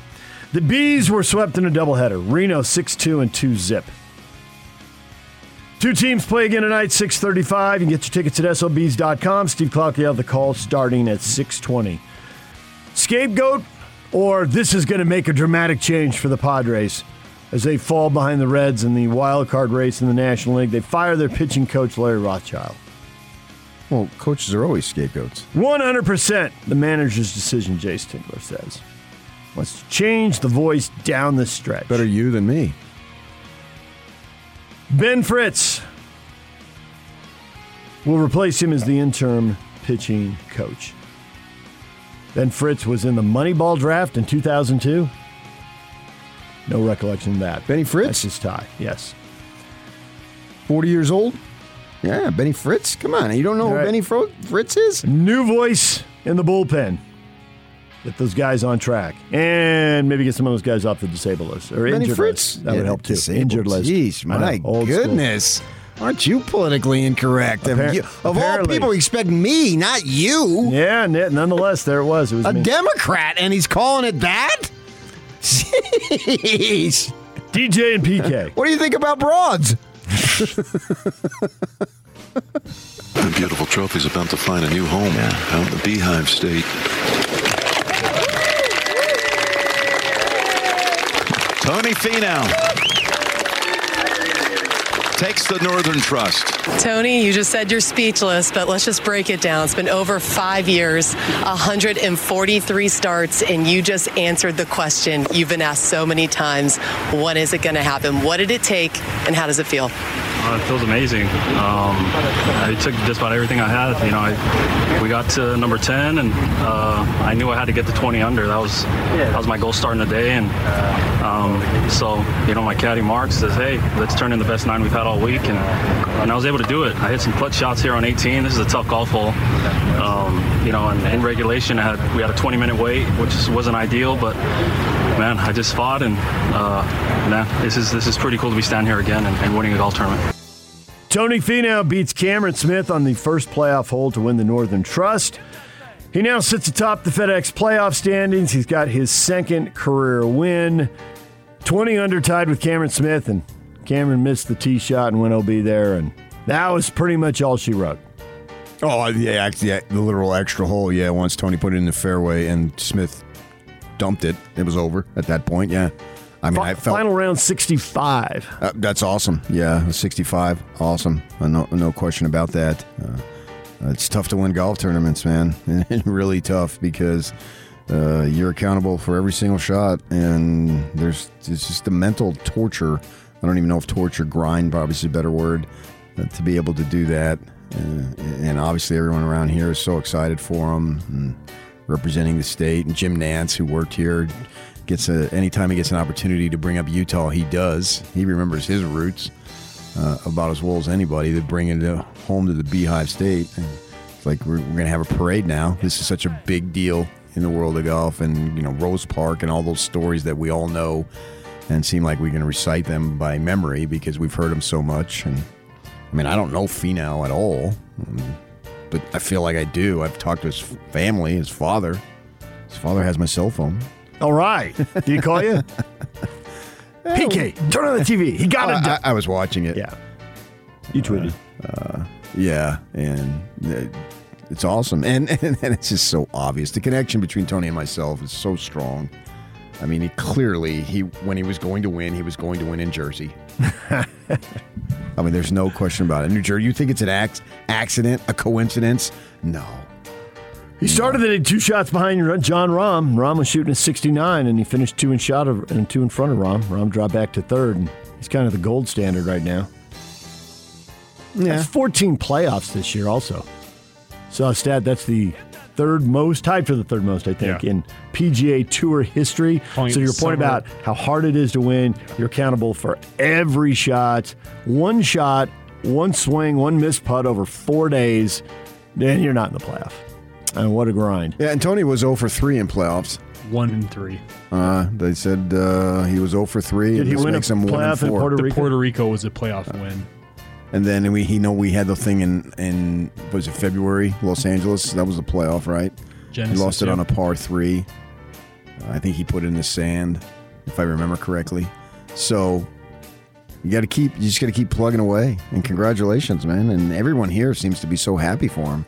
And I think that's a testament to him, that how beloved he is, because he has made connections with people to where they're so excited for him. And in order to be excited for him to the level that like Kyle Whittingham was yesterday, it's obvious because he has a personal connection. And Tony must be one of these guys like Kalani that everybody feels like they're his friend. When Kalani wins football games, I feel good for him. Because it's like I have a personal connection. But me and everybody else and their dog has it too. It's like I'm not any different than anybody else. That's why you said we should have a parade. The number of people. Yeah. Yeah. So that's a testament to who the person is. If I ever won a golf tournament, my wife may say, hey, way to go, but that's about it. So I wasn't watching yesterday when this ended. You had invited me to go golfing yesterday, but I already set something up with somebody else, and I couldn't go. And I really wanted to, and the smoke was out, and I just thought, at least I'm going to go to the range, right? It was too late for me to go play. So I'm at the range, and you know they're like, I was at golf on the round. You know, they have like a half dozen slots, and then there's a wall. And it was super busy. So I'm up against the wall is the only slot that's open. And a lot of the people on the range have the earbuds in, right? And I don't. So, and some people are there with buddies. And so I can't see it happen, but I hear someone, and I'd seen, just as I was walking in, I'd seen your tweet. So I knew. And so I'm hitting, all of a sudden I hear a guy must have taken his earbuds out and said something to his buddy. He goes, hey, Tony Finau won. And then I kid you not, like a minute later I hear, hey, Tony Finau won. All the people who were there are telling, whoever they came with, pull out your earbuds, Tony won. But it's your point, somehow all these people feel a tie. You could hear it in their voice. They're all happy he finally got it done. And he did it without shooting around in the 70s, in which Cameron Smith did the same thing and ended up losing. How awesome is that? 4 rounds, all sub 70. In Jersey City. Now on to the BMW, baby. Once you get one, is it Phil Mickelson time? Now the pressure's up. This is 2, not 1. Okay, but full field event, different deal. I don't know. 5 years, even if it's 1 in 5 years. Does it take some of the pressure off? Because certainly the expectations have been climbing with all his top 10s and majors. Well, I think that's the next thing. Yeah. Now, you can win, I don't want to call it a random golf tournament. No, I don't think any of them are random. But this is a pretty good field. You get to a playoff, you're going to have a playoff or a World Golf Championship event is a really good field, but it still doesn't carry what majors do. No, so that's the next thing. And the way I look at it, not another Charlotte Open or whatever. Well, hopefully he knows somebody who has Maryland roots, because that's where they're headed now. Jersey got it done for him. Somehow you made the difference, 1 stroke. Right, and that's so beautiful. Jersey takes such abuse. There's some idiots say Jersey's a dump. Yeah, right. Didn't it look just spectacular with the skyline right across the water? Skyline right across the water, that was pretty incredible. Yeah. And they've played there several times over the years. What is trending? Brought to you by Shamrock Plumbing. No job too big or too small. Get the personal touch with Shamrock Plumbing. Call them at 801-295-1690. That's Shamrock Plumbing. More on Tony Finau's win with Brian Taylor coming up at 9 o'clock from Real Golf Radio. And Greg Hansen, sports columnist for the Arizona Daily Star at 8 o'clock. And we will talk with him about the opener with BYU coming up a week from Saturday. Get his thoughts on the Wildcats as they get ready to go. DJ and BK, it's 97.5 and 1280 The Zone. The Top 60 and 60 is back on the Zone Sports Network. Get your college football fix every day at 1:30 as the Zone counts you down to the start of the 2021 season by listing off the top 60 players in the state of Utah as voted on by the local media. You'll also hear from the coaches as they talk about the players that will impact their season the most. It's the Top 60 and 60. Weekdays at 1:30. Presented by Cypress Credit Union and Icon on your home of the best college football coverage in Utah. 97.5 1280 The Zone and the Zone Sports Network. The top 60 and 60, they're getting right down to it. The very top of the list, top 10. Listen every day at 1:30. Hans and Scotty will announce another member of the top 60 players in the state of Utah. So we count you down to the start of the college football season. It's the top 60 and 60. Presented by Cypress Credit Union and Icon Health and Fitness right here on the Zone Sports Network. I told you, it's Devin Lloyd. I don't need to go through 5 months. I already told you. All right, it is time to get to the question of the day. How excited were you to see this unfold in front of your eyes, PK? As I wrote it? No. Oh. No, you watch Tony win, you go up to the Utes, and Kyle claims Tony. We've got proof. Yeah. And then you're on social media, and you see the Cougars are claiming Kalani's pumped for him. Oh, yeah, there's a thing. Somebody put it out there of Kalani in the office with one of his staff members. Jack DeMooney, yeah. He's one of his staffers. And Kalani's obviously pumped up when Tony wins. And then Kyle says this. We got it? Tony? Yeah. Oh, he's at our games all the time. He's a Ute. Yeah, he's a Ute. Kyle's flashing the Ute deal. I never know, is it the thumbs or the index fingers? When I was a kid, we used to do a little thing. We fold a little 8.5 by 11 paper and make it into like a triangle, and you'd try to kick field goals. And so you'd put the index fingers. So I don't know what fingers they use to do the Ute thing. But he starts flashing because there's TV cameras there yesterday. He starts flashing it as if there's a direct Ute, like he's a Ute who played in a friggin' football program. Tony? Yeah. Oh, he's at our games all the time. He's a Ute. Yeah, he's a Ute. Just claiming the fandom. So who is Tony? How excited was I? I mean, I was excited for him. I felt no personal excitement. Kyle really did. As I say, I've spoken to him, but I don't think he has any clue who I am. So I don't have a connection to him. I've been around the family and his father on multiple occasions. Very nice man. They listen. He told me. But Tony doesn't. He wouldn't have any clue who I am. So I'm not sure that's true, but we'll go with it. I felt good for him. I mean, I felt good for Rom or Cam Smith for that matter. But I have to admit, I felt a little bit more for Tony because he's been trying. But it's not like, geez, he's been just grinding through life trying to catch a break here. He's made a lot of money. Yes. All those top 10 finishes, from the golf perspective, you're like, oh, that's not quite good enough. You've got to get to number one. Meanwhile, you look at the checks the PGA hands out, and you're like, top 10 ka-ching. Right, it's not winner take all here. And that's just the tip of the iceberg here, because off the course, there's endorsement money all over the place if you're top 10, top 20. But nevertheless, he's a good story, and there's something to be said, especially for, I don't know if it's Polynesian people or minorities or whomever, to see somebody different looking, so to speak. And now I think most golfers know who he is. The casual, I guess maybe now he's more known for more than just popping in your kneecap or ankle, whatever it was, on the Masters Par 3 thing a few years back. I mean, he's a wildly talented golfer. That's the reality of it. So it's good to see that and keep persevering. And it's great to see coming from nothing, because a lot of these golfers, they grow up in affluence. And let's call it like it is. And so they're able to be in country clubs. We started a high school golf team because I said when my high school started, we were the first class to go to the campus all 4 years. And it had only been open, I think we were the first year it was open too, and so they had juniors, right? So right off the bat, they started a golf team, and my school starts winning state championships left and right. Why? Because Moon Valley Country Club is literally right in the boundaries. So all the kids on the team who got to play, they grew up there. That's where they've had LPGA tournaments there. Hot Rod Hundley lived there. Amaka Pani, who went on the LPGA tour, she was on the boys' team because they were there.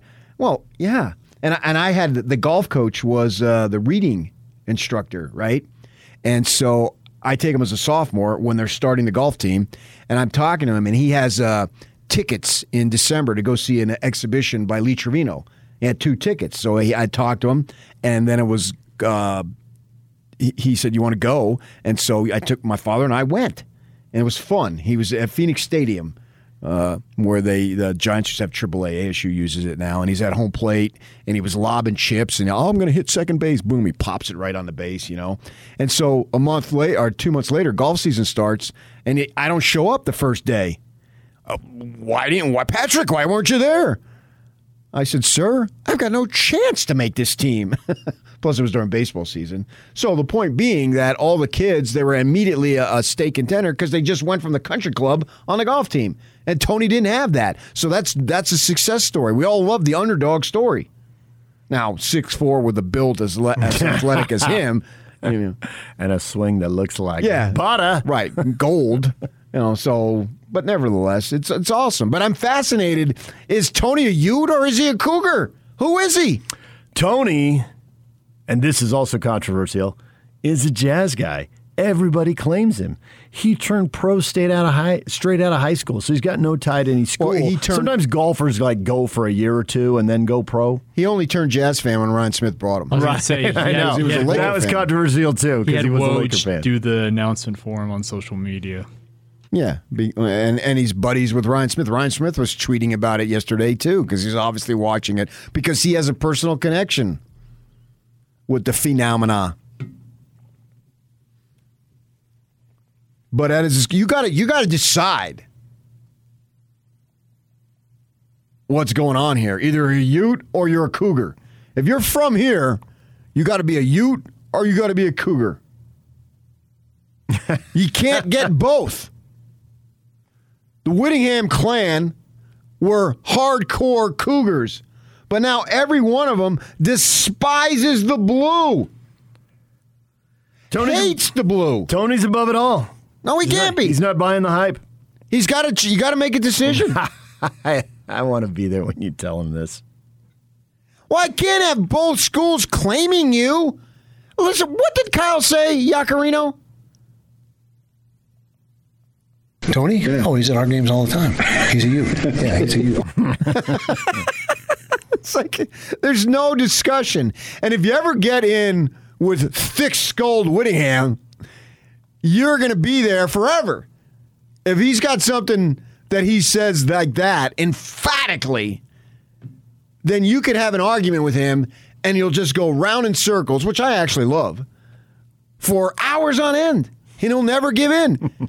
What is he, Yacarino? Tony? Yeah. Oh, he's at our games all the time. He's a Ute. Yeah, he's a Ute. Then why is Kalani Sitake celebrating wildly? Chris says neither. He's a West High Panther. That's his high school for sure, so that's not something you can dispute. West High fans rallying around each other. Great. Tanner says he's a Coug. Jack says he's a Cougar. Oh, a combo? Yeah. Got it. Your famous combination that you made up? Start slapping letters together and see what sounds right. What promo I should bring back around? I don't remember it. There's one day he was talking about like people who have made the transition, like in case the Whittingham family gone from BYU to Utah, and Jeff he Judkins. coined the term Uyghur, and it became a promo that I will be On inserting. purpose? You said that? Did I say it on purpose, I think Yock? it was accidentally, but PK was loving it because it was a perfect like metaphor for what we. No, were you talking can't have that. You can have some roots either way, but you got to make a declaration. Well, next time I talk to Tony Finau will be the first, so I will ask him. What are you? How can both entities claim him? Is Whittingham wrong again? It's kind of this is just how golf rolls, though. They're all over the map. I mean, all the golfers on tour, they've got their hometown, they've got where they live, they've got where they went to school. Oh, Jupiter, Florida. One of the three. Or Scottsdale, Arizona. Not like West Palm Beach, Florida. Yeah, It's got to be Jupiter. Mike Weir's unusual. He's down to 2. Yeah. You know, Canada definitely claims him, but because he's living in Draper and went to BYU, it's just Utah and it's Canada. Okay, but Utah, the state of Utah, we get that, but we're getting far more specific. We're getting down to the fine print here. We are getting down to the fine print. This is unique to our state. You can only be one. Can't be both in the same media market. That's what makes this rivalry so awesome, is they're in the same media market. We're neighbors. There's not a great gap between Michigan and Ohio State and those types of things. It's right there, much like the 2 Los Angeles schools. Very few places in which you have a rivalry, metaphorically speaking, next door. And we do here. I mean, even Phoenix and Tucson is still right. I mean, it's gotten closer as Phoenix has expanded. And Tucson But they're still hasn't separate expanded as media much. markets. But they totally are. Yeah, they got their absolutely own are. Yeah, right. Everything. Right. Yeah, absolutely. They don't share any of that. So, do we need to throw this out and say weigh in, like have people send in their stories about if Tony's a Ute or a Cougar? Yeah, I need evidence. That's exactly what I'm talking about. So I think it. I haven't done. Excuse me. I haven't Use done the this in a app. while, but I think we need a poll question. Poll question, but you also use the app. Send in your open mic features. If you have Get them on proof, there. that's exactly what I'm looking for. A body of evidence. By 10 o'clock today, I want a decisive decision. Somebody out there might have a picture in their phone of Tony wearing gear from point. one team or the other. But I thought he was a Ute. Tony? Oh, he's at our games all the time. He's a Ute. I asked him the question, he dismissed it. Why'd you even answer that question, you imbecile? I felt so small. Yeah, but he likes to do that to you. One of the reasons I hate him.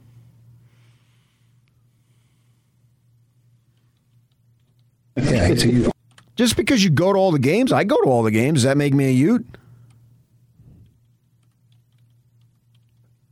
No, they reject you. They don't want any part of you. It's hard to believe you're allowed in. Good, because I wouldn't take them if they were the last team on the planet. I hate them. You're a devil. I know, and you're loving this.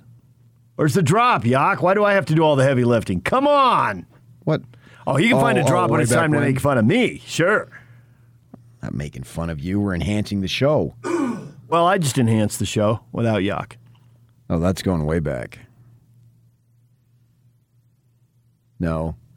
If the Utes lose to the Devils... I know you're a Sun Devil and you're enjoying this. But. I felt so bad. No. And that was in a post game in which the Utes, the Devils rolled them. If the Devils got a win, then I would like it to be like that 1 year where it's like 1 point in overtime. But not like 38-7. Makes me feel bad. All right, poll question's up. Is Tony Finau a Ute or a Cougar? Kyle Whittingham claimed Tony is a Ute, but Kalani was celebrating the win. So Tony's a Ute or Finau's a Cougar? Which is it? The thing about Whittingham is he said it so dismissively, like, of course. Right. How dare you even ask the question? Show no weakness, number one. 2, always go at Kinahan in a press conference whenever you have a chance to have a little fun. 3, all of the above. Go for it.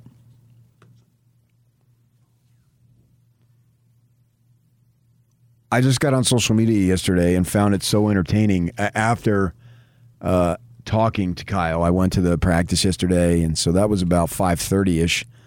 And so Tony had been the winner for, 45 minutes or so maybe at that point. I also I felt great because Kyle said he was going to tape it, and I gave him the answer. So I'm glad I ruined his evening that way. That felt good. There's no way he wouldn't have found out. It's impossible. Come on. You would have to just put yourself in a room quarantined with nothing there to not find out, right? Just locked in some room downstairs. There's no way. There's just in today's world, 4 walls, no windows. Yeah. He would have had gone to, and he didn't come in and say, "Don't tell me we're going." And I know he knows Tony because I've talked to him about Tony, and that's why I asked him a question because I knew full well he expects or he says that Tony is a Ute because I've had this conversation with him, so I knew what the answer was going to be. And I only asked him for radio purposes so we could have fun. Here they come. Jason says Tony is a fan of Utah sports more than BYU, but he would have gone to BYU over Utah for golf because the Ute golf program sucked back then. I don't remember the state of the Utah golf program back then, so I'll take him at his word. So it's good now? Because if it sucked back then, obviously that implies that that implies that it's much better now.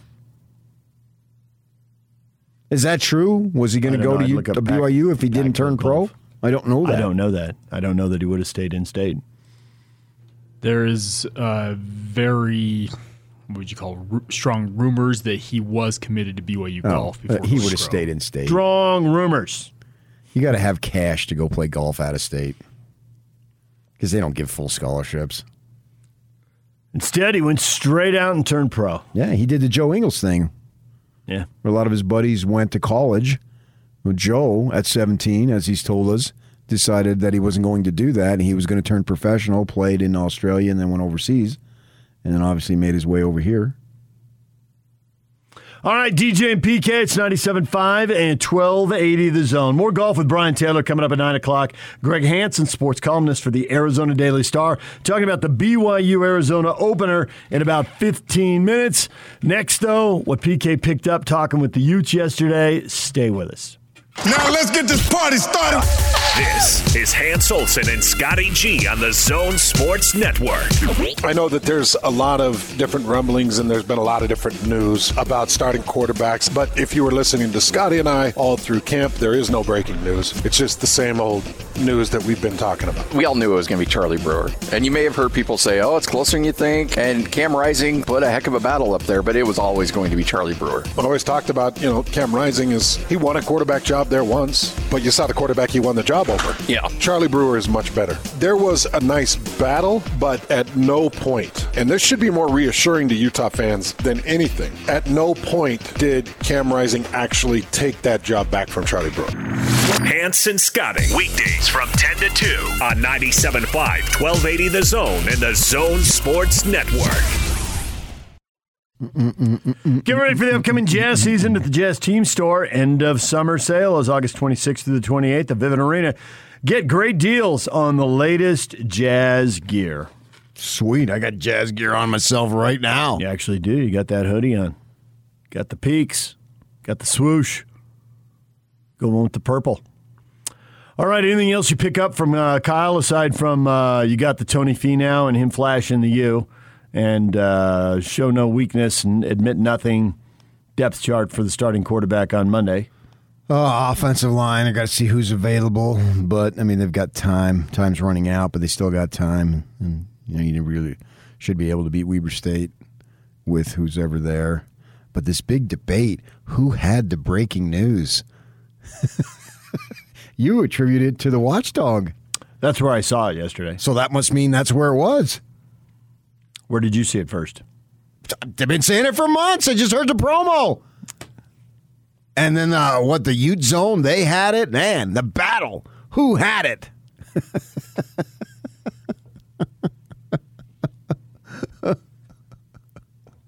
But you declared the winner. We didn't even need to go to court.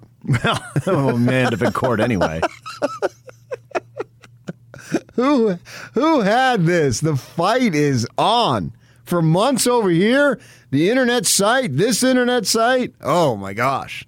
And it was confirmed by this group and this and that. I had no clue.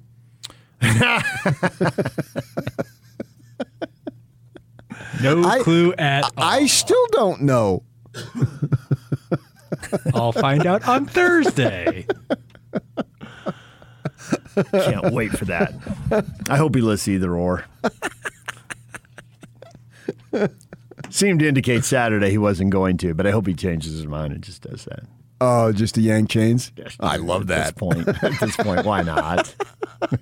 That would be absolutely awesome. That would be really entertaining. I may let him know, hey, just do that. What the heck?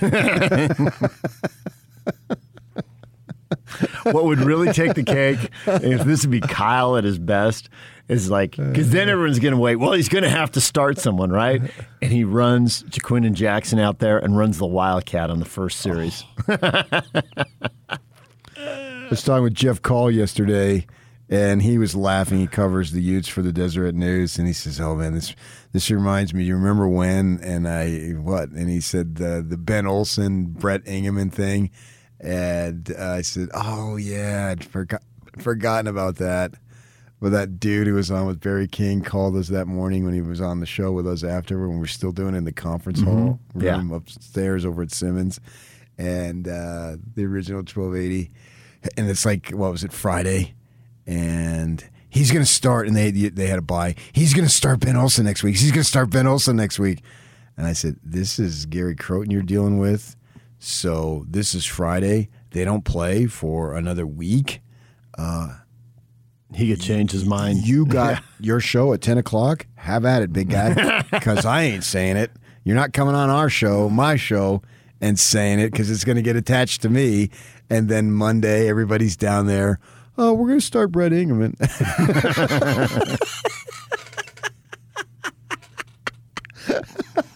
I didn't even remember that it was Ingeman. Jeff had to tell me that Ingeman was the guy. I didn't remember. I didn't remember either. Yeah. It's funny. I was thinking of that yesterday. Oh, it just randomly came into my mind. You with your, why don't you go with that? Oh, you remember that? I do remember that. I didn't remember Ingeman either. Yeah. But I remembered you telling him. Yeah, okay. Yeah. We're not going with it. I'm not going with it on my show because I didn't trust the guy to change his mind. And I don't know if he changed his mind. I don't even remember the details, but all I know that it wasn't Ben Olsen, and Ben Olsen never played one down for the Cougars before he went on a mission and then went over to UC Los Angeles.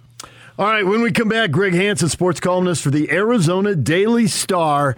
BYU getting ready for the opener a week from Saturday. What to expect from the Wildcats? We'll talk with Greg next. Stay with us. DJ and PK, it's 97.5 at 1280 The Zone. It's time to welcome in Greg Hansen, sports columnist for the Arizona Daily Star. He joins us on the Smart Rain guest line. It's no secret that Utah's in an extreme drought. That's why Smart Rain is a solution for any commercial property concerned about water consumption while managing irrigation. Find out more at smartrain.net. Greg, good morning.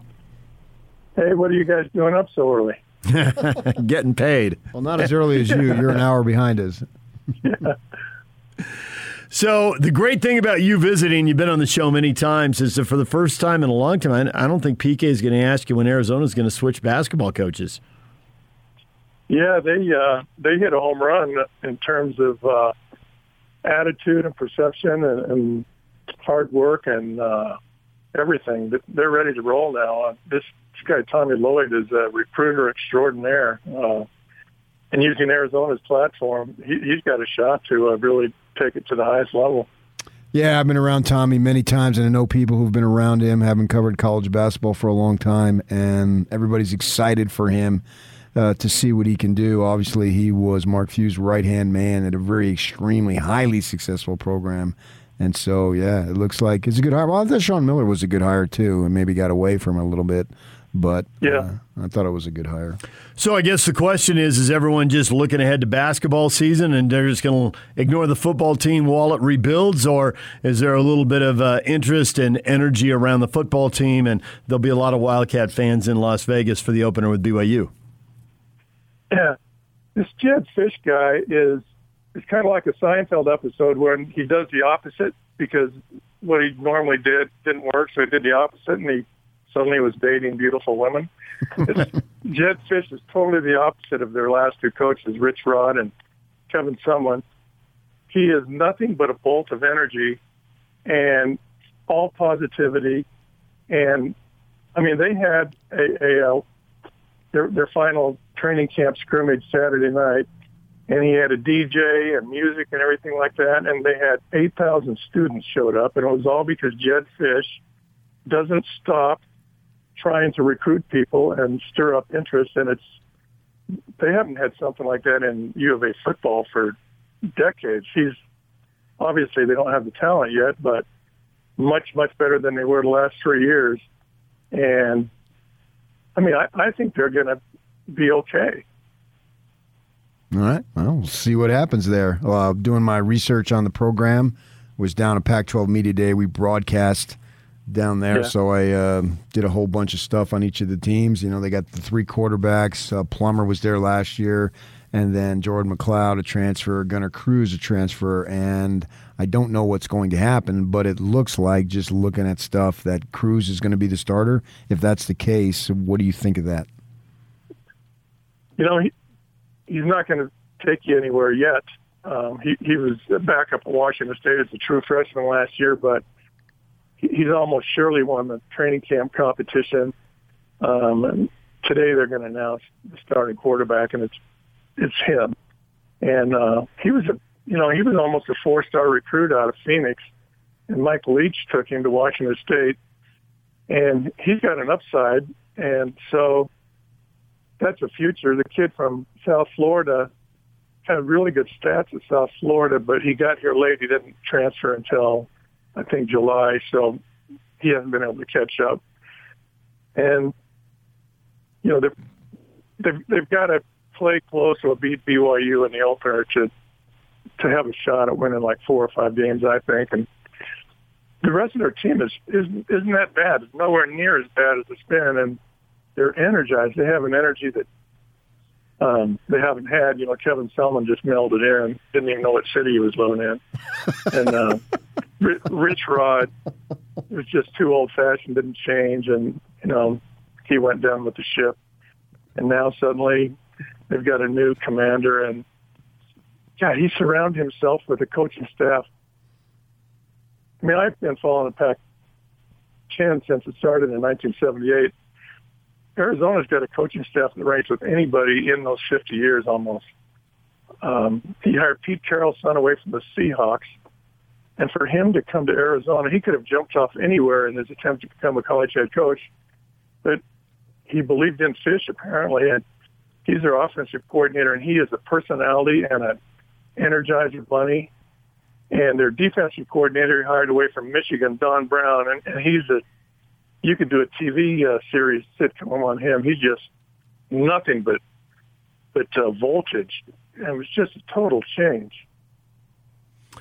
So if you got a quarterback who is the guy, but you can't win with him yet, how much does he get turned loose in the opener against BYU? What does the game plan look like? What do they do with him?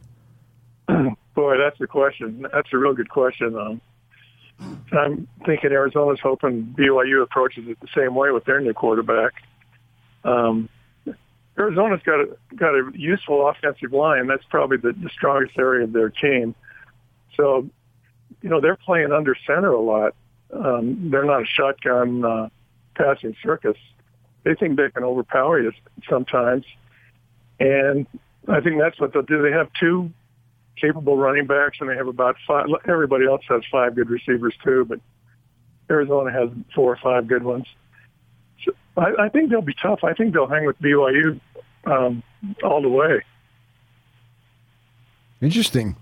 I know that speaking to the offensive coaches at BYU, that you already brought this up with Brown coming over, and one of their guys was telling me that they viewed Don Brown as one of the best defensive coordinators in college football for a real long time, and they believe that from the BYU perspective, if they're not ready to go, they're going to have some trouble because they just believe in Brown that much. defensively, a lot of guys that for the Cats, they had, I think they had like 16 guys transfer out, 9 guys transfer in. So you got a lot of new bodies. Mm-hmm. But defensively, how good do you think they can be? They've got size now on the defensive line, which they haven't had for almost 10 years. Their linebacking crew they were like first team all MAC conference at like Bowling Green, Western Michigan, and Ball State. So that's an improvement on what they have. They've got 2 really good cornerbacks, probably who could play for almost anybody in the league. And at Don Brown, when he has a press session, a Q&A session, it's like he makes you want to suit up and go out there and play.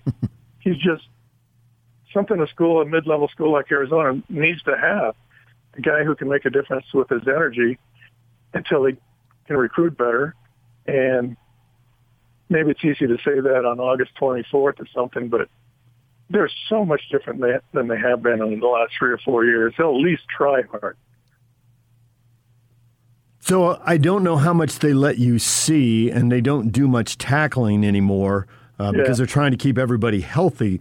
But the one defining memory I have of Arizona football is no matter how good the athletes are, no matter how big or fast or whatever their stars, they missed tackles, and they missed tackles in space. They had guys running through arm tackles. Do you have any indication of how much that has changed?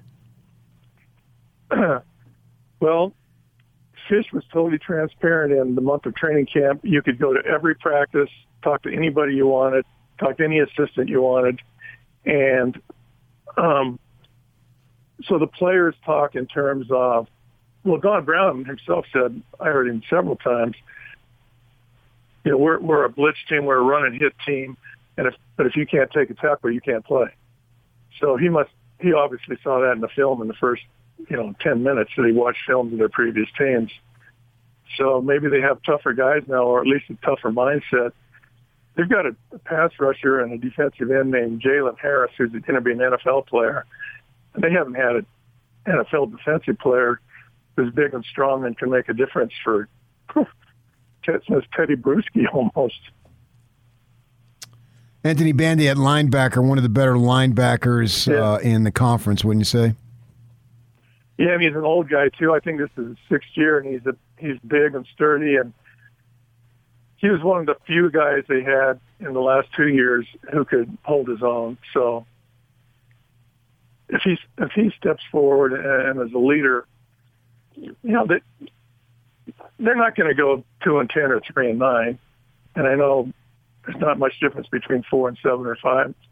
4-8 and 5 or 7, but this isn't a 3-9 team unless they have a lot of injuries. So when you were talking about Arizona's quarterback and the play call in the opener, you said, what will BYU do with their guy? I think that they're going to be pretty aggressive.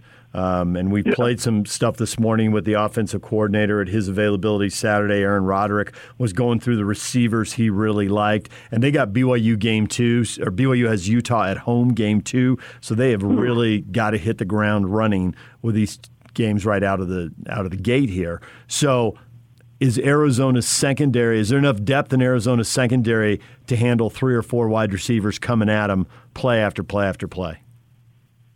As I mentioned, their 2 cornerbacks are solid, can play anywhere. I guess a lot of it depends on what pressure they can get on the quarterback. That remains to be seen, obviously. But, I haven't seen the betting line on the game, but I'm sure BYU's favored by 3 or 4. But I think it'd be more like a toss-up. Arizona probably have 20,000 fans there. I'm thinking BYU will have 25,000. So should be a good setting. Maybe BYU will be looking ahead to Utah. When you look at the Cats' situation, I don't know that it couldn't have been any worse.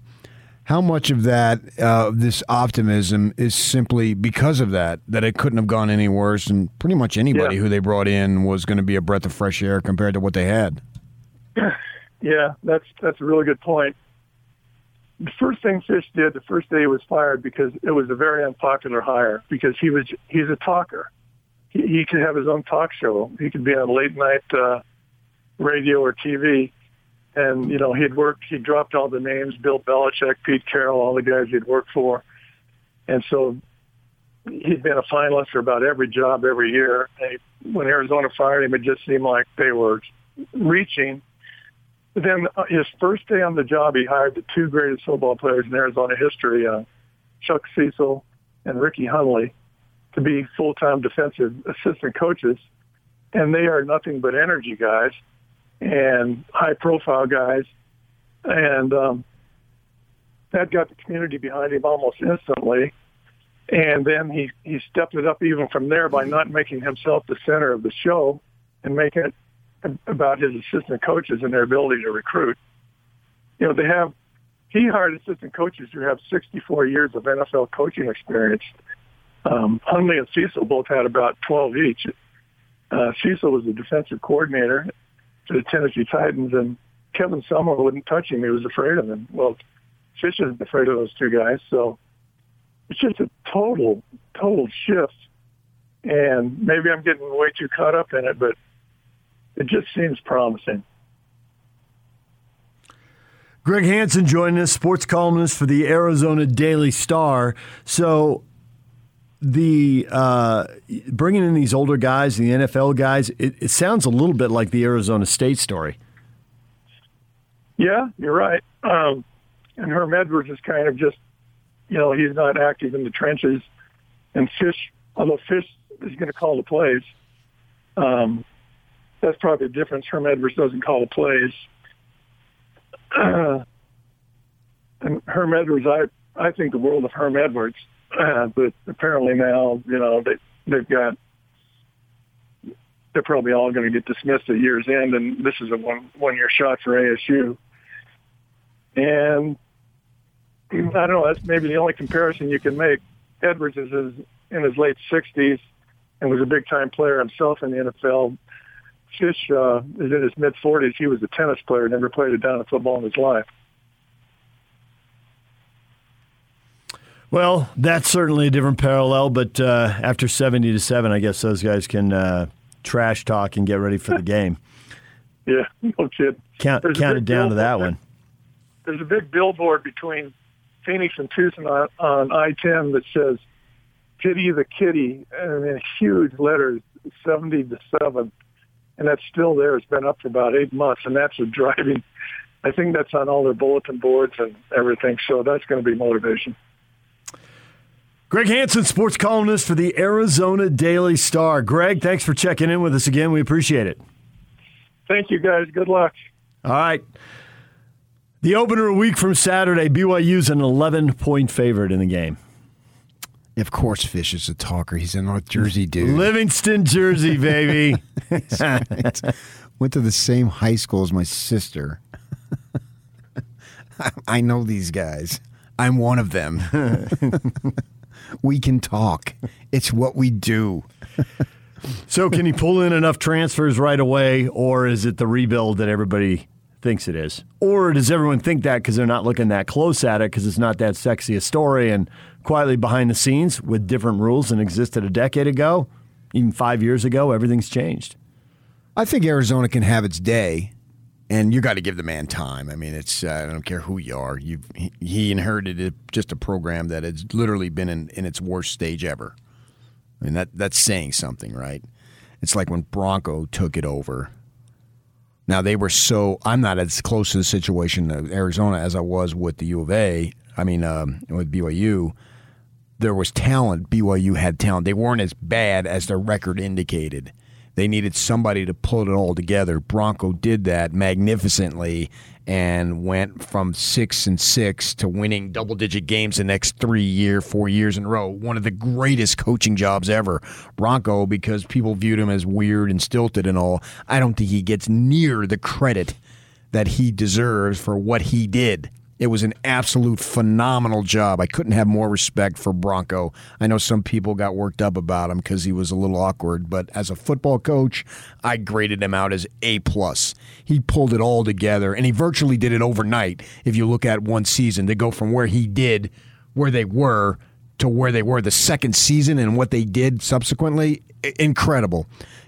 I don't know that Arizona has that talent that has been doormat. You see what I'm saying? So I can't answer that. I look at it on paper, and I sort of agree with what Greg Hansen says, not completely.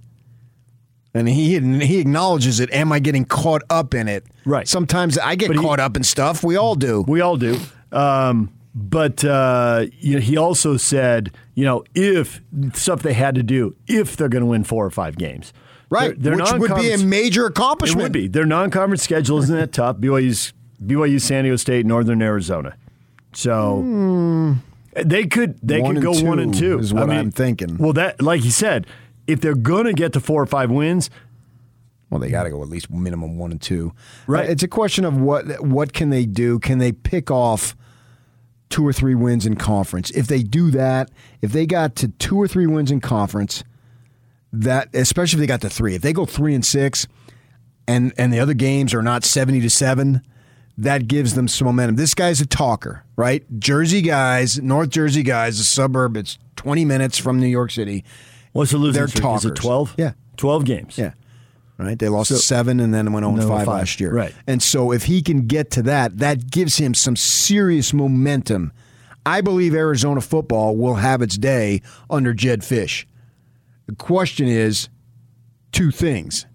Does he stay? And can they sustain it? Because everybody has their day. If you built, like BYU, they had their day last year. They would have had a good season with or without the schedule changing because they had built up to it. All right, good. You had a good season. Good for you. The Devils have done it plenty of times. It's about having a program, not a good season. That's my question. Can Arizona football have a program? Not a good season. Rich Rod had a good season. Someone was hardly there, so he was out the door in 3 years, so whatever. And he didn't even know what city he was leaving. I think he thought he was in Sierra Vista. He didn't know. He was in Tucson. He took over a 7-6 team. Yeah. He won 5 games. He won 4 games. He won no games. He left. Yeah. It was just straight So it was down. awful, There was right? no anything. Fish can get it going. And I think they can be competitive against BYU. Because right now, they don't know if they're crappy. Right? Well, you get to like the middle of October and you're 1-5 and you've been getting hammered. Well, then your whole brain and everything about you is telling you we suck. So that's another story. That's the thing about when BYU gets these teams, they're not in that point yet. They're not beaten down. They still have a lot of enthusiasm. So I suspect Arizona is going to be competitive. I believe BYU will win, but I think they'll be competitive. And going forward, they'll be better than they were last year for simply the reason they couldn't be worse. But if BYU gets a score and then BYU gets a turnover, does Arizona's defense run out on the field thinking, here we go again? That's where it can all get away, and it can be competitive right up until the moment a couple things go against them, and then it could just be a house of cards and fall apart in a second. Because the players I don't expect that. The players have been. I don't expect who Navy have been there have been beaten down. Yeah, well, Navy is from the fired up. I know, and he's got a lot of transfers who aren't going to be wearing all that baggage, that negative history. That's not a part of their deal. They're transferring from somewhere else. They didn't live it. And they had 8,000 students, and he addressed the crowd, the students, and he told them, we need to be as loud as bleep. He swore. He swore. Well, it's Arizona. They got no standards. You've told us that for years. Well, he's a Jersey guy. He's from Jersey guy. He's got a filthy mouth, so it's actually everything you've ever told us about this. It's a match made in it's a match made in Tucson. I wonder if he has any connection to the Bonanno family because, as you know, they're a big crime family, and they moved to Tucson from the New York area. I did not know that. You can look that up. Okay. All right, DJ and PK, it's 97.5 and 1280 The Zone. More on Tony Finau's big win coming up in about 35 minutes. Brian Taylor, Real Golf Radio, will be here in a little more than half an hour right here on 97.5 and 1280 The Zone. Now let's get this party started. This is Hans Olsen and Scotty G on the Zone Sports Network. I know that there's a lot of different rumblings and there's been a lot of different news about starting quarterbacks. But if you were listening to Scotty and I all through camp, there is no breaking news. It's just the same old news that we've been talking about. We all knew it was going to be Charlie Brewer. And you may have heard people say, oh, it's closer than you think. And Cam Rising put a heck of a battle up there, but it was always going to be Charlie Brewer. I always talked about, Cam Rising he won a quarterback job there once, but you saw the quarterback he won the job over. Yeah. Charlie Brewer is much better. There was a nice battle, but at no point, and this should be more reassuring to Utah fans than anything, at no point did Cam Rising actually take that job back from Charlie Brewer. Hans and Scotty, weekdays from 10 to 2 on 97.5, 1280 The Zone and The Zone Sports Network. DJ PK in the morning, proudly presented by Mark Miller Subaru. Question of the day, based on Monday night's game, doesn't it look like Jameis Winston is the Saints starter over Taysom Hill? Yes, it does. A, he started. B, he got 2 touchdowns in 3 possessions. They took him out. That kind of had a whiff of, yeah, he is who we thought he is. Let's not get him hurt. So that was the impression I came away with, that, yeah, they're leaning towards him, and he just went out there and gave them what they wanted to see in 3 possessions, confirmed it, and they got him out. Well, that's all starters do in preseason, if they even do that. Right. Now, speaking of quarterbacks, that's the way it's gone. So the very appearance of the playing time would dictate that Sean Payton is leaning with or is going to go with Winston. I've got to admit, I had my doubts about Taysom Hill being a starting quarterback. Taysom Hill being an NFL athlete, I have zero doubts. He's an incredible athlete. We know that, but incredible athletes don't necessarily mean great quarterbacks, and you need that. Driving in this morning, I got the satellite, so I'm flicking around because I knew they'd be talking about that because NFL drives talk radio sports-wise on the national level so much. So it was like, trying to pick my favorite candy to eat on coming home with a bed sheet full of candy on Halloween. I'm flicking around from station to station because they're all talking about it. And one of the guys was saying that Sean Payton ego is involved in this. And he's reluctant to name Winston because it's like secretly he's pulling for Hill so he could look like the genius because Hill was undrafted. Hill was cut by the Packers. Look what I did. I found this guy off the waiver wire, and look what I developed. So look at me. No idea if it's true or not, but I'm just saying that's what they were talking about. And so Peyton hasn't come out and said, this is our guy, because he wants to, ego is involved and give Hill the chance. But if you just look at it objectively with no alliances either way, clearly Winston played better. It's obvious. Now, you can also say, well, it's the Jaguars who suck, so whoop-de-doo. But at the same time, you got to go with your best guy, whoever it is. And it's not just this preseason game. They do all these joint practices, and they chart and film everything, and at some point, they'll let their ones versus their offensive starters versus the defense starters, ones versus ones. So I assume it's all of that led to Winston. But I think and I get the ego argument, but I think it's there either way. I mean, Jameis Winston didn't work somewhere else, but you brought him in and you fixed what was wrong. I don't think it was. See, I disagree on that. It's not like it didn't work in Tampa. If you're going to upgrade to Tom Brady, you're going to upgrade to Tom Brady, so no matter how it's working. But it's not like they were winning playoff games. No.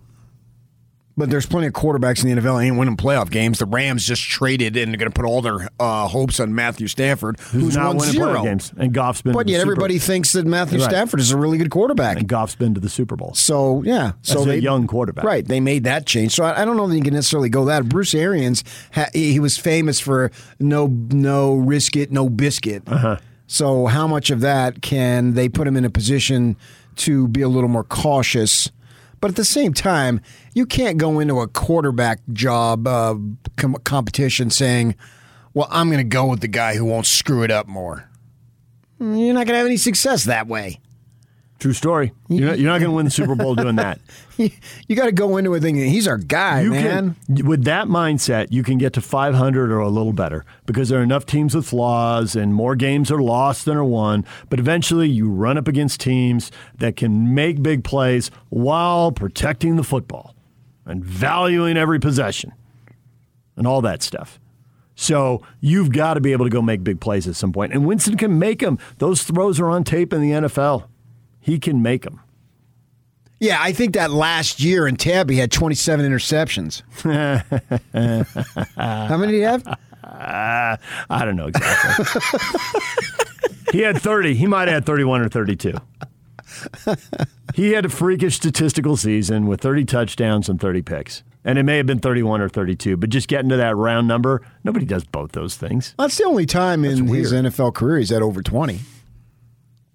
Right, but he's still averages young more enough. than one a game, and he had fumble issues. But he is still young enough. He's still young enough that when he's making that many big plays, if you can just stop with the negative plays, you're a playoff quarterback. Now, are you a Super Bowl quarterback, and what's the rest of the team like? That all remains to be seen. Is Taysom Hill an NFL quarterback? A starting NFL quarterback? He's still young enough, even though he's not that young. He's in his 30s. He's still inexperienced enough then? The answer is maybe, but I just don't think they look at him and see a guy who's going to win playoff games. Do you think Taysom Hill's a starting NFL quarterback? He's not going to win playoff games. Yes, and that's or what no? the Saints want. So is that no? It's no for the Saints. I could see someone else thinking he's an upgrade, but it's no for the Saints. The Saints have been in the Super Bowl hunt. If it's not the Saints, it's nobody. Nobody else to take a shot at him. He's too old. He's too old to go on to someone else. Yeah, you're probably right. This is his best shot. Yeah. But there's so many injuries, you can never say never. So keep fighting the fight, all that stuff. So by default, he ends up being a starter. That's not what I'm saying. He's a starting quarterback in the NFL. If Winston comes out and turns it over, he's going to be the starting quarterback in New Orleans. By default. After Winston loses the job. Okay. But do I think right now that Taysom's going to win playoff games as a starting quarterback? I don't. And that's all they're interested in New Orleans. Nothing else interests them. Let's go to Ben. Ben, good morning. How are you guys doing? Good, Excellent. Ben. How are you? Well, I've been a long, long time Buck fan. I've watched Winston, and he is a great, great quarterback. Don't get me wrong, but he costs you so many more games with how many interceptions he throws. All Taysom has to do is just show a little bit of ball control. I bet you maybe not get the starting job right off the bat, but he could win it from him very easily. Okay. I think Taysom's got the ball control. I think Taysom, the question is more about making big plays down the field. I guess while not, protecting the ball, yes. You're not totally off base, but you're looking at, with Winston, his interception to touchdowns wasn't really that far off. And then when you switch one quarterback, granted, yes, it is Tom Brady, one of the greatest, if not the greatest of all time. They went from not making the playoffs to winning the Super Bowl.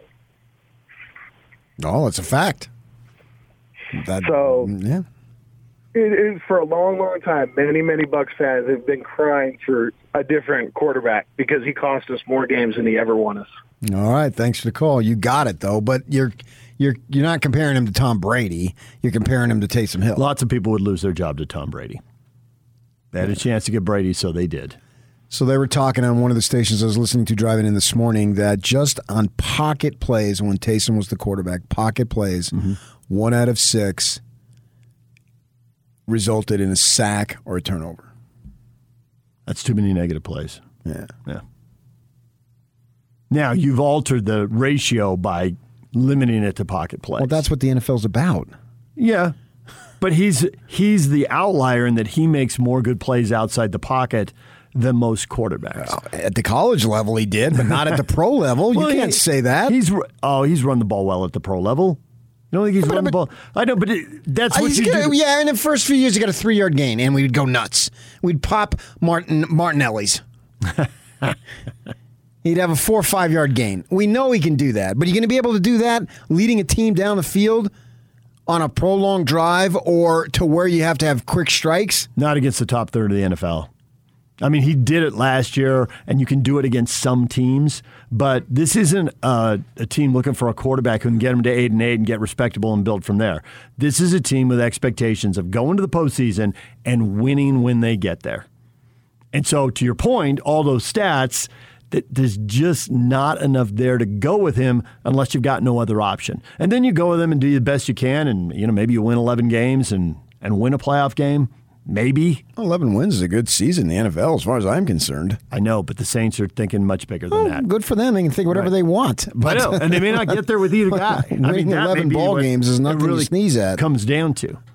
The fact is, you've got to be able to throw in the pocket. I don't care how dynamic you are when things break down. Every great quarterback has been great in the pocket. They can still do other things. Right. Montana's most memorable pass, obviously he's running, and the cowboy guy is in his face, and he chucks it up to Dwight Clark. Dwight Howard would have been an easy catch. It would have been really. Nearly as legendary. It is better that it was Dwight Clark. Is he a wideout or tight end? Dwight Clark? Well, no, Dwight Howard. Oh, Howard would be a tight end. He's got to be a tight end. He's too big. You just can't. Yeah, but can he block? Until he got the hair and all the tats, he was kind of viewed as a pretty boy. Right, he was. I'm sorry, what was the point there?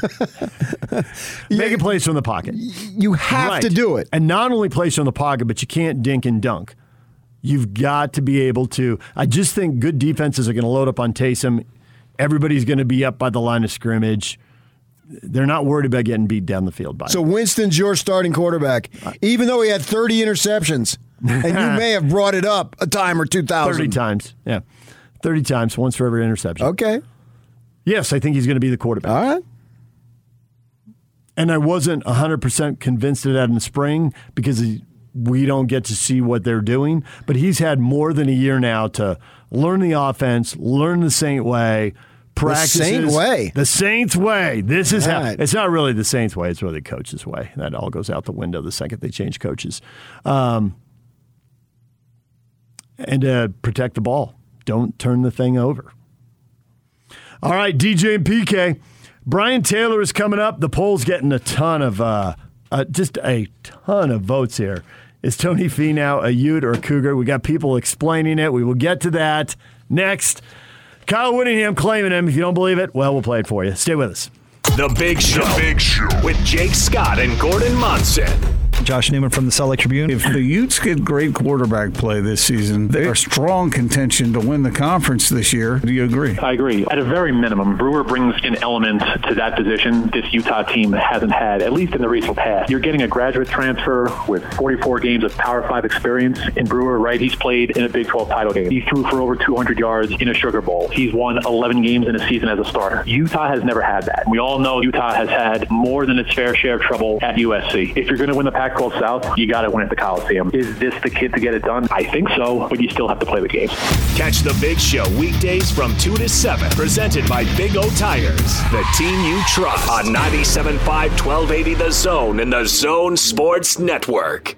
Join Hans and Scotty G Friday at the warehouse from 10 a.m. to 2 p.m. Price is so low, it'll blow your mind. Boom. I waited. A dramatic silence. So effective. That was awesome. I learned it from Locke. Pause, and then go. Hopefully not too much of what Locke likes to do, though. The 5-second rule with David Locke III. I went 3.5, and that bit me. Twice. Yeah. Twice. So getting swept both ends of a doubleheader. It's a game now with him. I love playing it. Will they get caught? Will DJ get caught? I thought I had the lead there, but that was a double bogey, and boom, you were right back in it.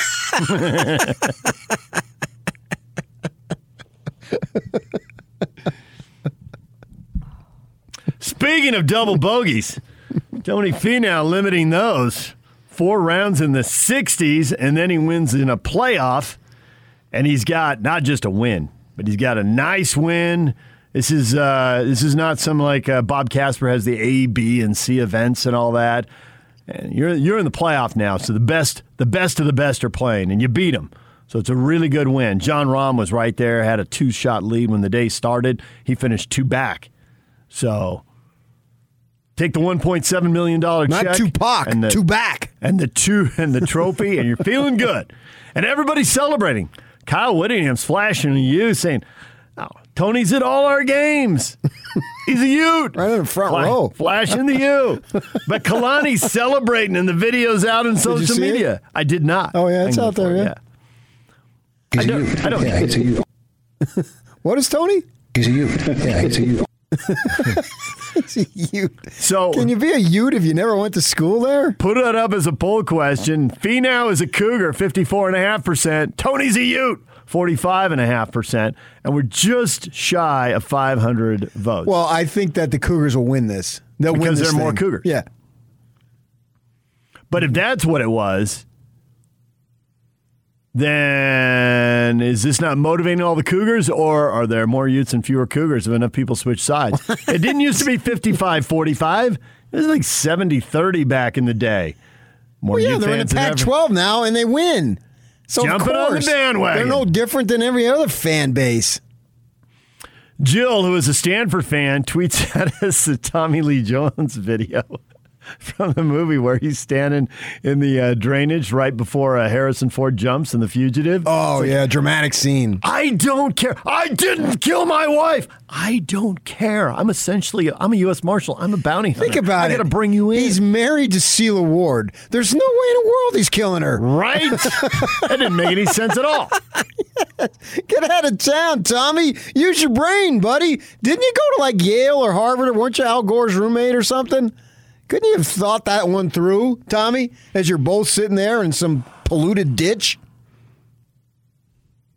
I don't care. Good use of the gift, though. And there's no way that you're going to survive that drop anyway. I know, right? He dies. They do the CGI.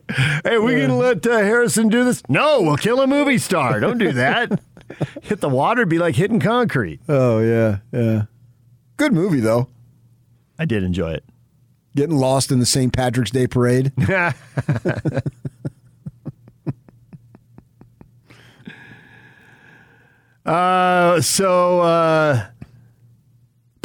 tweets at us, this is really dumb. Meanwhile, we got 500 people voting. Oh, wait a second. Why is it dumb? Kyle Whittingham brought it up. He's a Ute. He dismissed the very question. B.S. says, well, he grew up in Salt Lake City. He cheered for the Utes. He golfs with Whittingham. He's a Ute through and through. That's not enough evidence. It's not. It's not. You grew up in Salt Lake City? What do you freaking do? Yeah, there are plenty of Cougars who've grown up. And you've golfed with Whittingham? Does that make me a Ute? Yes. No, you're a Sun Devil. We heard Kyle say that. Dad of Boys says, well, it's somewhat complicated because Tony has said he grew up cheering for Utah, and he still does. But he was going to play college golf at BYU. Do we know that? What do you mean he was going to play golf at college? I don't know that. I was going to play third base for the Sun Devils, too, except they said, no, thank you. I thought you were playing third base for the Dodgers. Right, but before I got drafted. On your way. Yeah. Oh, okay. So you weren't it's going to be me at third, Bob Horner at short, Barry Bonds in left. The generations all coming together? They were close enough. Maybe I'm not exactly. They weren't. They weren't. Bonds wasn't too far away. Bonds was there when I was there. Yeah. Well, gosh, I would have played left field for the Sun Devils, but they had Barry Bonds, so I couldn't play. Could have played third base, but I know where you're going. I see what you did there. That's an inside joke right there. Yeah. I mean, if not for Bonds, I would have been a starter on the Sun Devil baseball team. I don't know why Jim Brock didn't platoon us, because Bonds hit lefty and I hit righty.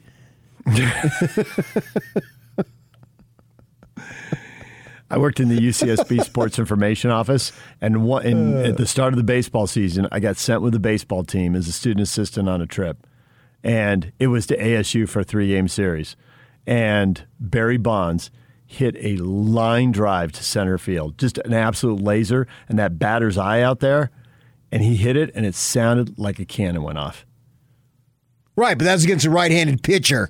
Imagine what he would have done against the lefty. I don't remember who he hit it off. Yeah. But I remember that ball. Oh, sure. Unbelievable. Right, against a right-handed pitcher. That's what I'm saying. Meanwhile, in a summer playoff game in Legion Ball, I squeaked a single between first and second for a winning run on that very field. Jake, good work digging in there and getting that photo. And I'm going to retweet that. Jake sent it out about an hour ago of Tony wearing Ute gear Flashing the U. Thumbs together. And then the index fingers up. Let's be clear. That actually came by way of peace, love, and you. It's so I'm retweeting your retweet of his tweet. Come on, big deal. I have Ute gear. Looking into a camera, flashing to you. That doesn't look like a Cougar fan. All right, so there it is. That looks definitive. That looks definitive. We had 2 judgments rendered by Judge DJ. One, the Watchdog had the story on Brewer, because that's where he's seen it first. That's where I seen it. And secondly, Tony Finau is a Ute. The judge has spoken. Am I wrong about either one? Brian Taylor will tell me. Or you will, more likely. We'll do that next. Stay with us. DJ and PK, it is time to bring in Brian Taylor from Real Golf Radio. You hear him Saturday mornings on the Zone Sports Network. Talking golf with Bob Casper. He joins us on the Smart Rain guest line. It's no secret that Utah's in an extreme drought. That's why Smart Rain is a solution for any commercial property concerned about water consumption while managing irrigation. Find out more at smartrain.net. Brian, good morning. It is a good morning, guys, and so happy for Tony getting that win yesterday. I think all of Utah was rooting for him. It's been a long time coming. I wasn't. Whatever. Yeah, you were. Jon Rahm's a Sun Devil, man. I take my Sun Devil allegiance way serious. It's life and death for me. Sorry, Tony. Well, guess what? Your Sun Devil wasn't exactly in the picture. He's world number 1, and he fell off uncharacteristically. And Tony went out there and got it done. So it came down to Tony and an Aussie. I would think at that point in time you were squarely rooting for Tony. What about my connection to Joe Ingles? Wow. Has he been stretching this all morning, PK? Yeah, he really has. Okay, all right. No, I was rooting for Tony. Football's starting soon. Me too. No, you have no idea. Thankfully for Tony winning when he won. No, I was definitely pulling for Tony. Absolutely. It was great to see. We all know his backstory. So the way I looked at it, though, even when he lost that playoff in L.A. Earlier in the year, I was disappointed for him in the moment. But he's got bigger aspirations than winning the LA Open, so I didn't think it was a crushing blow because I thought it was only a matter of time, and it's great that he got it, that he won this one. It's a big deal, too, playing on Monday in the shadow of the New York City skyline with a lot of big names playing there. But I still think he's got bigger aspirations than even this. No, I think it's a really good point. He in L.A., it was crushing to not get that done in the playoff. He got a bit unlucky, really. I mean, he alluded to it in his post-round interview about how, he hasn't really felt like he played all that bad. He shot 64 to get into that playoff at Riviera. Riviera is not an easy golf course, and so to shoot 64 on Sunday to get into that playoff, and look, Homa, what did he miss it under a tree on the par 3, I think? Yeah. It looked like he was dead, and he got a good break where he was able to get a shot up there and make par, and Tony doesn't get it up and down. I mean, look, that's golf. Just to give you an example, Jon Rahm, right, he shared the 36-hole lead with Tony Finau. Both of them were leading going into the weekend. And Jon Rahm, the number 1 player in the world, is now 0 for 5 in converting 36-hole leads on tour. Golf is hard. And to your point, Tony's got bigger aspirations. I think if he had he won the LA Open, not only would that get the monkey off his back, it'd be great for him, but that's not his goal. To your point, it's not his goal to win the LA Open. It's not his goal to win the Northern Trust. He's squarely in position to win the FedEx Cup and the $10 million that goes along with it and all of that. But, he's looking forward to those 4 big events next year, right. Where he's played so well in major championships and top 10 and been in a final group at the Masters. He knows he's got so much talent, elite talent, and sometimes it just has to all come together. 31 years old, certainly not too late for him to go on a tear and make his mark in golf. And all that's true, but don't you think it just helps to win, end that line of thinking, and people bringing it up, get it out of your own brain. I won. That field was loaded with plenty of good golfers. Justin Thomas was top 10. Kevin Na was top 10. Rahm was right there. So I beat these guys, and those are the guys you never know, but those are the guys he's most likely to see in a major too. So now he's done it. There's no doubt about it, DJ. And Tony always talks about his belief, and he says you have to believe in yourself. And to be able to not have to answer the question, when are you going to win again? And even he said, hopefully we'll have to wait 5 more years. It is big. I think it's big for the psyche. But to believe, I think that's what we love watching in sports, isn't it? And then oftentimes it's a team game where you've got to have everybody come together. There's no one else to come together in golf. You're out there on an island. You're all by yourself. As Tony said yesterday, it's hard to fail in front of the world. It's hard to lose, I believe was the term, sorry. It's hard to lose in front of the world. And, that it's a micro scope right there on top of you, and you have to hit the shots. And Cam Smith, I mean, think about how Cam Smith's feeling.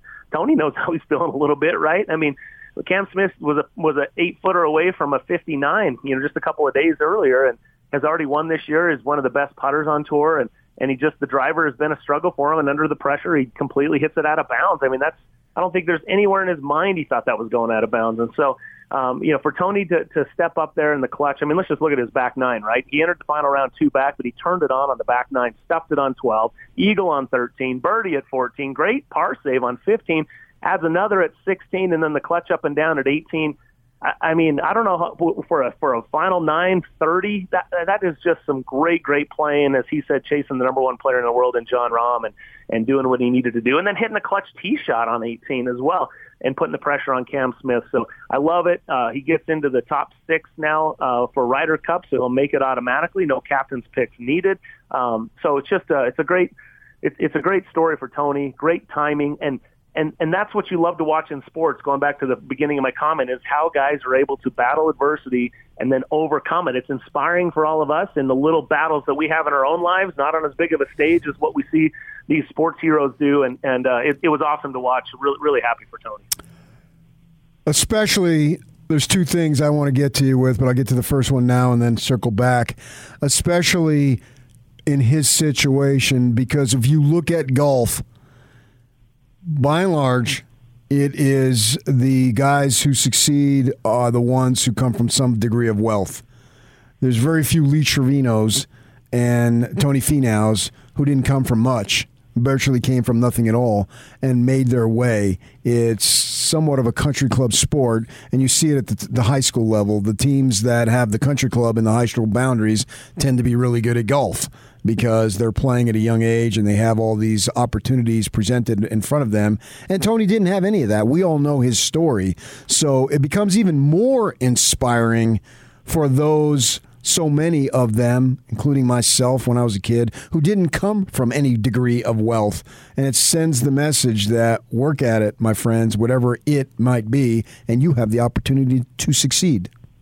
I'm inspired. Let's go. Let's do it, man. Or feels like a Monday morning. Let's go get it. Let's make that sale. Let's close that deal. There you go. Way to go, PK, man. I love that. Yeah. Close that sale. ABC, always be closing, Brian. There you go. Always Exactly. be closing. Hey, I was curious about the just the fact that this tournament got to 20 under. Does the PGA Tour want, if not a major, and not everybody has to go crazy like the USGA has and hold everybody to even par, but 20 under, good grief. I mean, the 2 guys in the playoffs, neither guy had a round in the 70s. Well, look, we talk about this on the show quite a bit with the caddy, but you give the best players in the world a soft golf course and perfect putting surfaces, and there's nothing you can do. Doesn't matter how long the golf course is, doesn't matter how deep the bunkers are. They are just going to light it up. I mean, look at Tony hits a 6-iron 219 into 13, the par 5, and just absolutely stuck it to 3-4 feet and knocks that in for eagle. I mean, the great equalizer in the game is not distance. It's firm, fast greens. And that is the only way that you can put pressure on these guys. And then you got to grow a little rough up to hopefully take some of the spin off the shots that they're going into those firm, fast greens. So when you've got a hurricane that drops 9 inches of rain, that grounds crew pulled off a miracle just to get the golf course ready to play. So hats off to them. Really awesome that they were able to do that. But that golf course had no chance. And so Tony knew that. That's why he knew he needed to get to 20, and he had to put the pedal down. And, are you going to see normally back 9 on Sunday, in this case Monday, final round, finishes? Not normally, but again, it's an outdoor sport. Sometimes you get the baked out, really tough conditions where holding on for par is good. And in this case, it was just, forget about it. These guys are, especially when you're on like Tony's on, he's going to light it up. Now, here's where I depart from you guys, and I think after I say what I say, you'll agree with me. once again that I'm right and you're wrong in that this doesn't take the pressure off Tony. If anything, it increases the pressure on Tony because you're really good. You had all these close opportunities to win golf tournaments. You didn't get it done. Now you got it done, and we expect more. Where much is given, much is expected, as you guys know, you church-going dudes that you are. So with that in mind, that it doesn't decrease anything. It just increases. And when he tees it up next week and whenever, and the next year when we get to April, he's going to be expected to not only contend, but to win, which is a great thing. You want that, and that's what he's got. Well, it's where much is given, much is required, I think, is actually the church-going term. But we'll throw expected in there. I get to the building, but I don't ever go in. Right, yeah. And anyway, so does that ramp up the pressure? It's interesting because Tony, in his mind, if you listen to his comments, he hasn't changed his expectations one iota. So does it add more pressure where he becomes one of the favorites? I would suggest that he has been one of the favorites going into all of the majors over the last several years. And if anything, he was starting to, I guess, fall out of that limelight, if you will. And I think Tony's a guy that thrives on it. I think the fact that he played in the final group of the 2019 Masters with the greatest player maybe ever, certainly of this generation, in Tiger Woods, and got to see a firsthand look at how Tiger went on to win his 15th major. I mean, that's invaluable experience, and he loved being there in the moment. And other than the shot he hit into the water on 12, he matched Tiger shot for shot down the stretch at Augusta National. So he knows he can do it. I don't think he's afraid of the moment. I don't think the pressure is going to be too great for him. I just think it's going to be, I think players will take confidence off of being back in those premier groups. And I've been watching Tony over this whole year, actually. If you look at it, he's suddenly not in those premier groups anymore. The guys he's being paired with in the first couple of rounds aren't the Justin Thomases and the John Rahms. It's I don't want to call them B players, but certainly A- players. And so with this win and being number one in the FedEx Cup, and by the way, with just a 3-tournament series in the FedEx Cup now, he's in great position to win the whole thing. Should he go on to become the FedEx Cup champ and play well in the Ryder Cup and all that, right? He is going to be in those premier groups. He'll be the darling. Everybody loves Tony. It's hard not to love Tony. Yeah. And now that he's winning, it's just his popularity is going to go through the roof. I think his confidence goes right there with it. And I'm probably more on the side that we've got floodgates opening as opposed to increased pressure that's going to make it more difficult for him. Well, then all is well. Well, we got to ask the question, man. Well, Utes, not all well. Utes or Cougars? Everyone is trying to claim him. Everybody loves a winner. Kyle says, well, I don't want to tell you what Kyle says. Yak, play for him what Kyle says. He's a Ute. Yeah, he's a Ute.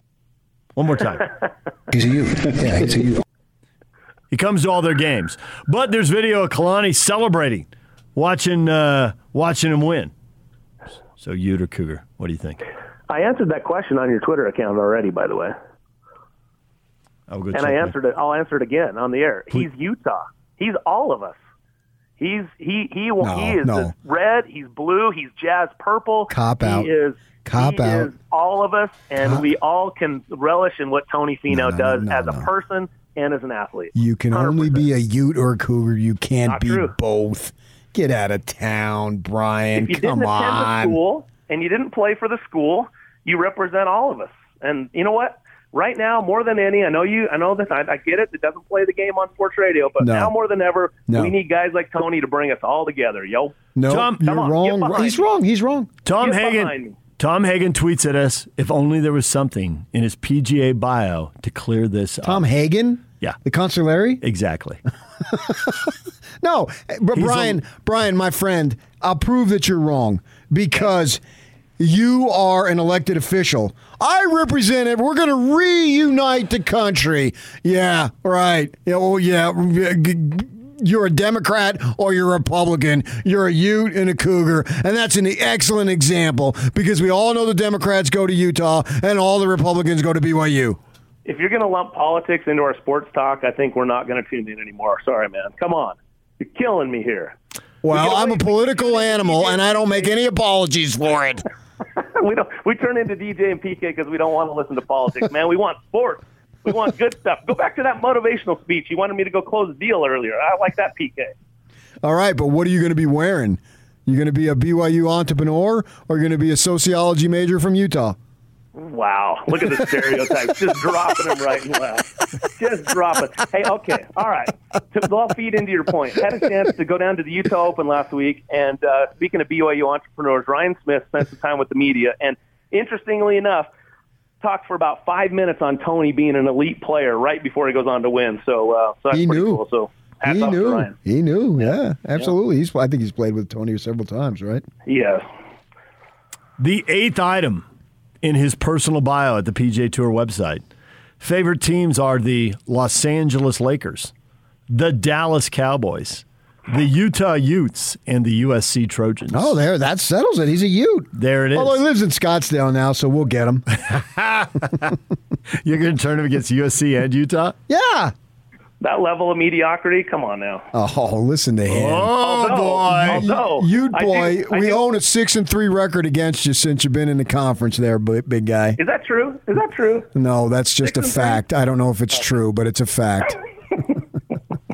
You will love this, and you know who said it too, Brian. We had a producer, and I don't know what was said. Something was said, and the producer said, and that's a true fact. And we have never forgotten that. That was hilarious. We burst out laughing. The producer, what? A true fact? As opposed to the other kind? A political fact. I think they're going back to PK. Wrap it all up there. There it is.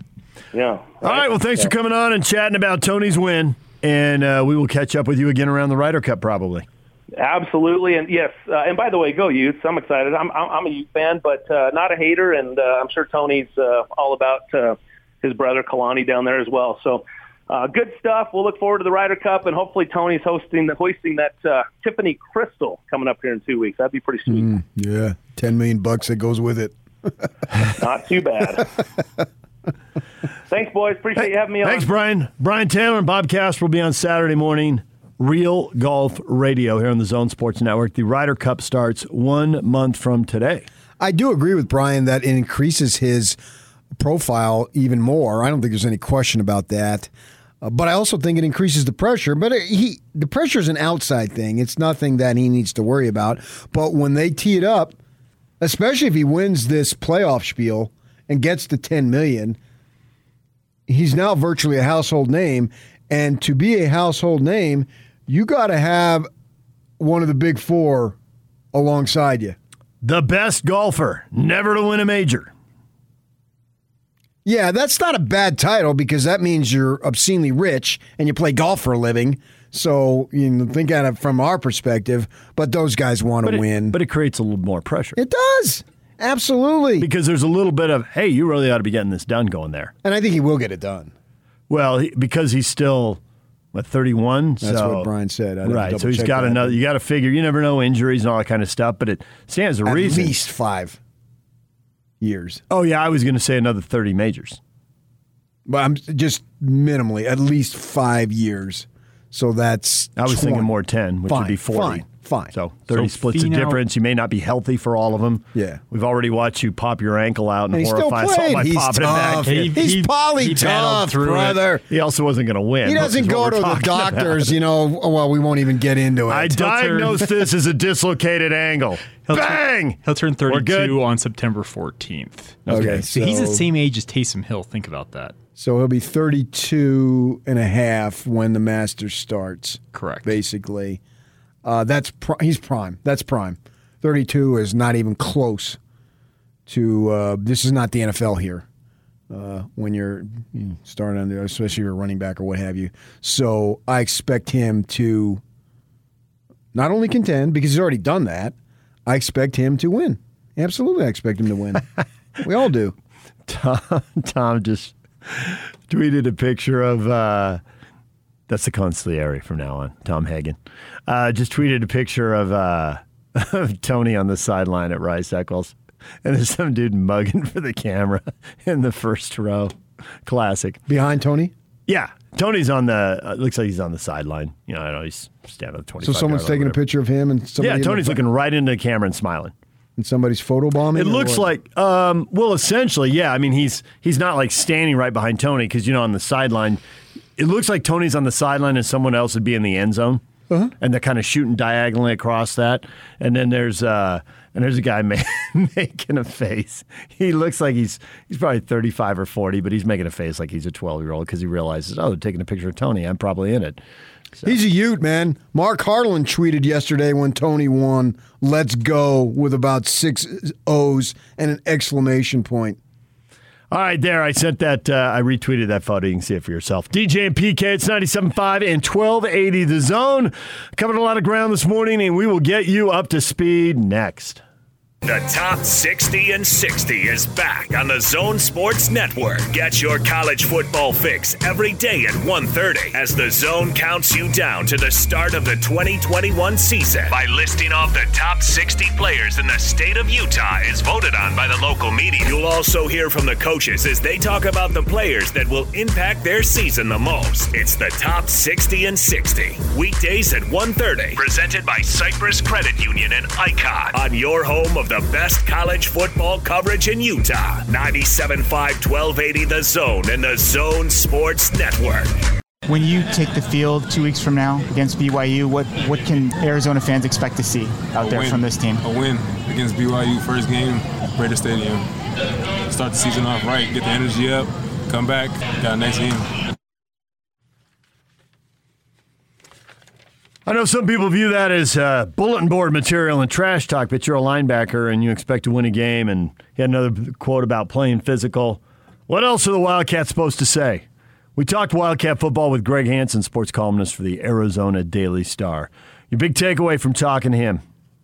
I'm furious that he would think that. If I'm a Cougar, I'm going to not allow that to happen to the best of my ability. There's new energy, and so they knew. Hey, listen, someone drove the thing into the ground, so you need to come in here and pump it up. It's like when Bronco got the job. Hey, we had more rests than we had wins, so you need to infuse what BYU's about, a la Jeffrey T. Holland yesterday, apparently. This is what BYU's about. What's his middle name, R? Jeffrey R. Holland. That's right, you said that, my bad.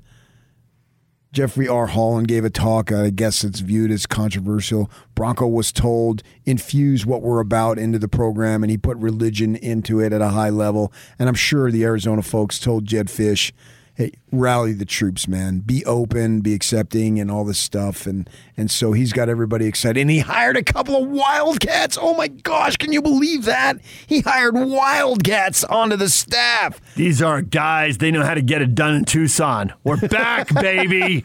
I can just totally feel it here to the boosters and the season ticket holders just getting all fired up. Dick told me he's smiling from the great beyond. Yeah, now you're doing it right. And there has to be a certain amount of bounce back. I mean, they lost 12 in a row, but they wouldn't have a 12-game losing streak if they'd had. This goes to your point about last year's season was, it was football. Everybody's wearing pads and helmets, and the rules are the same, but it wasn't anything close to a normal season. They would have snapped that losing streak. They would have had a money game, and they would have won it. For the Pac-12, other conferences, it was close. But for the Pac-12, it wasn't. Well, even the SEC didn't have money games. I mean, they played 10 league games. Every game's a money game for them. Yeah, hey-o. They're cashing in one way or the other, but especially for the Pac-12. So he's brought a breath of fresh air. That's great. What does it mean? They go out and get worked 40-7 in the short term. It doesn't mean anything. But I think that it seems like it's a good hire. You never know. And the individual needs time to develop a program. And the great thing about it is if he does it, he'll be gone anyway.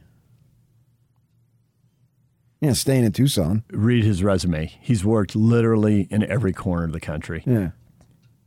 He's a Jersey guy. He was with the Patriots. He's been in L.A. He coached at Florida. He's been everywhere.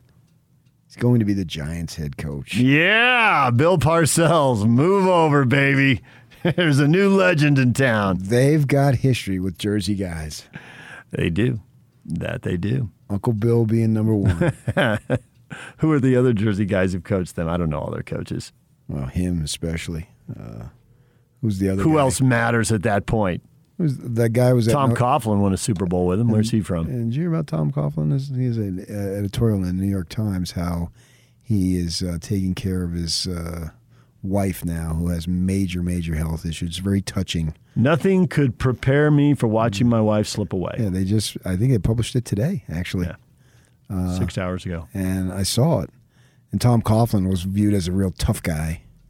I think that he was Gary Croton's mentor at Boston College. He's from Waterloo, New York. Yeah, so he was, the Marine type of guy. Mm-hmm. Who's the other guy that worked under Parcells, was the Notre Dame coach, had the weight issue, Charlie Weiss? Yeah. He's a Jersey guy, too. Dan Quinn, Falcons was. So there's been a bunch of them out there. Parcells, of course, being the best. So if he gets it going, he'll be hired away. I would think so. I think he'll get it going to a degree. I believe that the Cats will have their day under this guy. Well, all BYU fans care about is that they don't have their day in the opener. Mm-hmm. And Ute fans hope that they do have their day, but then don't have it down the road. Right. That's what's great about this year's schedule is the Utes and Cougars play so many common opponents and play each other. So that ought to keep things interesting. Mm-hmm. Yeah, it really will. And I've often said for BYU, they should try to schedule as many Pac-12 games as possible. If there's any way that they could recreate 5, it would be excellent. And then 3 or 4 Mountain West. They already have 2, obviously, with the Aggies and Boise State. I would have no problem. San Diego State, Colorado State, whoever it might be. Vegas. Fresno. Whatever. Yeah. Hawaii. Yeah. Have any of those teams. And then that still leaves them 2 or 3 or maybe 4 where they want to go around the country and bring their product to the Northeast, the Southeast, wherever it might be. I think that's ideal. I think next year it's 2 and 3. 2 Pac-12 teams and 3 Mountain West teams. Yeah. So they got Oregon and Stanford next year. Unfortunately, both on the road, not at home. No Pac-12 coming in next year. Utes are off the schedule for a couple years. So, all right, so we spoke with Greg Hansen about Arizona, where they're trying to ramp up his interest. He thought there'd be about 20,000 Wildcat fans. I'd be surprised there'd be that many. That seemed like a big number. And I also think there'll be more than 25,000. He said 25,000 Cougar fans. That seemed on the low end. You're in Vegas. 35 and 15 for 50 grand? Little Provo. Yeah, I can see that. Our Cougar fans packed the place. 45,000. I don't know how much it seats, so I don't know what pack I think it's is. at 60, but I'm not positive. Yeah. So I got in the back of my mind. Okay. Fiesta Bowl cut a deal with Caesars Entertainment. First partnership between a college bowl game and a sports betting company. Sports betting set to become legal in Arizona on September 9th. Could you bet on sports when you went to the like tribal casinos and that kind of stuff, or no? There was no sports betting there? No, they did not have the traditional sports book. They have TVs all over the place. You're sitting there playing cards or whatever. You can watch games. That's common. But they had no. I've been to several of those casinos, not to gamble. I'm not a gambler, but to meet my family, who are gamblers, and then we'd go get something to eat, or we'd just hook up there wherever it might be. I've been to probably 4 or 5 of them, and there's no sports books. And I say go ahead and do it, man. Go ahead. Like we had Mark Anderson on yesterday, and I've always believed this. Don't run from Vegas. Embrace in Vegas, because Vegas is the one place where everything is monitored. Anything that comes in that's unusual, boom, it's immediately red flagged and checked out. Because the house would lose money, and they are not interested in that. And it's their industry. Yeah. They can't afford to have things that are fixed. That ruins the entire industry of what they're about. So as far as gambling goes, you should be embracing Vegas because that's where it's the most monitored. I never understood that line of thinking. We've got to run from this. No, because it's not like if you run from it, it's being eliminated. In the last 25 years, everything has changed. From you got to be careful where the college basketball tournament is being played to the NHL is there, the NFL is there, Major League Baseball is flirting, whether it's just leverage to get a stadium out of Oakland or whether they're really going to get one in Las Vegas. Mark had his doubts about another funded stadium there. Yeah, I'm surprised that they got this much because I kind of thought it would stay the way it was, but I always thought that pro places and organizations and leagues and whatnot should embrace it, not worry about any illegal activity because everything is questioned and reviewed, and it's so hard to get away with anything there. Anything. I mean, they can sniff out the card sharks and all that stuff in the games, and they just don't mess around there, man. There's a lot of money at stake. For sure. So there's cameras everywhere. Yeah. And there's not only eyes in the sky, but there's eyes on the eyes. Oh, yeah. That's like the last place that you can try any funny business and get away with it. Ocean's 11 aside. Although Ocean's 11 did a good job of letting you know that there's always somebody watching. Yeah. The thought that you can outsmart them, good luck, but that was for fun. And I got to admit, I'm a sucker for those movies. All three of them? Well, four of them now? Well, that type of movie, not literally those movies. Yeah, but no, yes, 11, those. 11 was the best. I've watched them all, but 11 was the best. Fine. But I'm a sucker for those movies. Those types of things. Or, the Tom Cruise's Mission Impossibles, or Daniel Craig's James Bond. I can never follow the storyline, but it's not necessarily the point. Hold on, something will blow up in a minute. Yeah, I want things that are chase scenes and jumping off buildings and all that stuff. Give me that stuff. How many times any day of the week? You love The Godfather. How many times do you have to watch that before you had the whole every side plot? Because there's a lot of side plots. Oh yeah. I'm not sure that I fully get all the stuff. Like I watched The Sopranos. I've watched every single episode, and I never watched The Sopranos for the actual shenanigans of the mafia. I just watched it because they talk about going to Turtleback Zoo. If you ever watched it, well, Turtleback Zoo is where I went, and it was a big treat because you got on the turtles and you got on the Turtleback Zoo. That's why they call it Turtleback. These massive turtles, and when you're a young kid, you sit on the turtles. And so they would talk about all those places that I had been. Home, baby. Yeah, but all that intricate... After you moved into the witness protection program in Arizona. All that other stuff. Yeah, not quite. No. I was around it, but I was a kid, and I certainly was never involved in any of it. But I'm aware of. I mean, I've had relatives who have... gone away. They've gone away. They've done time. Yeah, that's. But I never did any of that stuff as a kid. No, I was too young. Not to say if I was older, I would have been. I don't think I would have been a made man. Let's put it that way. Listen every day at 1:30 as Hans and Scotty announce another member of the top 60 players in the state of Utah as we count you down to the start of the college football season. It's the Top 60 and 60 presented by Cypress Credit Union and Icon Health and Fitness right here on the Zone Sports Network. Feedback of the day is brought to you by Ochre Mountain Pharmacy. Quit spending time sorting pills. Call Ochre Mountain Pharmacy today and have them sort and deliver your custom prescription blister packs free of charge. Call them at 801-252-1000. That's Ochre Mountain Pharmacy. The Jazzy Ute just tweeted out props to Utah for being the only P5 team in college football to play at 2 G5 stadiums this year. Well, that's not true. That's a shot at two schools, or at least an attempted shot. That's not true. Carson Soccer Stadium is not a G5 stadium. For this year, it is. No, it's not. It's a temporary home. G5. That's not. What's the other G5? That would be BYU. They're not a G5. I know. He's calling them a G5. Well, you can call them whatever they want, but they're not. What are they? Independent, free floating, undefined.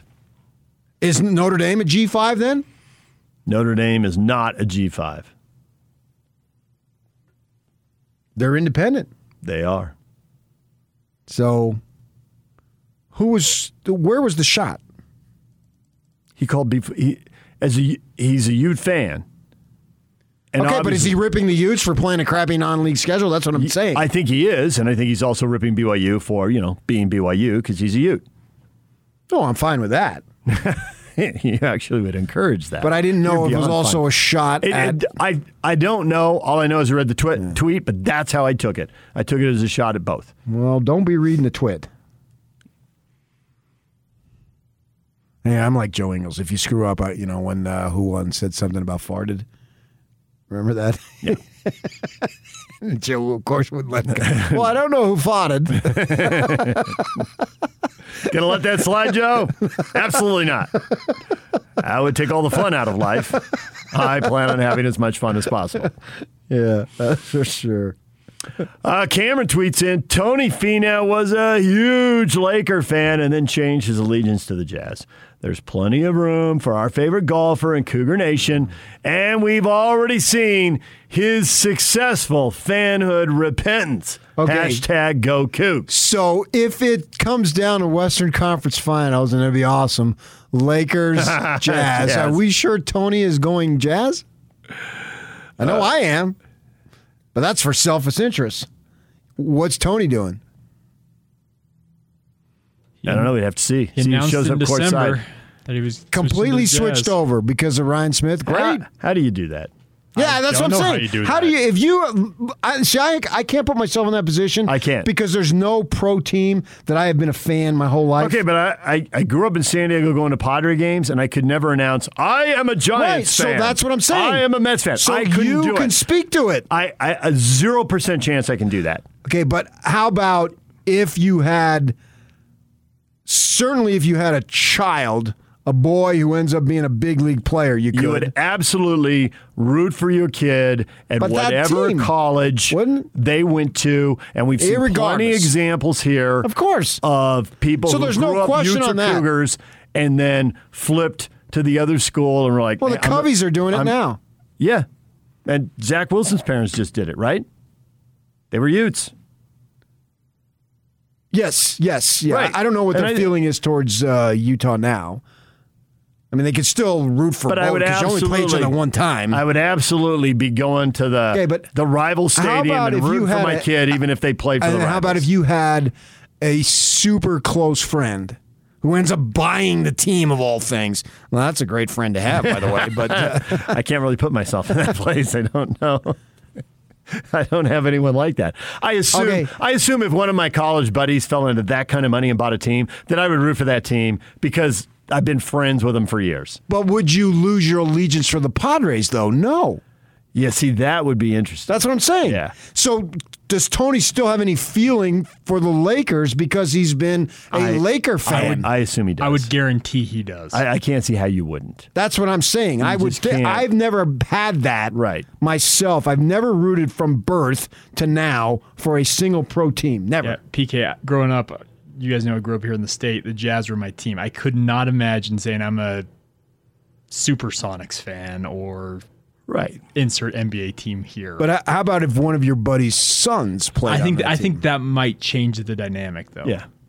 No, he doesn't own the team. There's 30 people. I mean, that doesn't happen. Right. But it could happen. It's against all odds. Well, you're tight with Pace, and his son. I was gonna root for Nico to do well wherever he went. But would you root for that team? I know you'd root for the individual. Yes, I would absolutely root for the individual. Suppose the Warriors last year played the San Diego Rockets. If he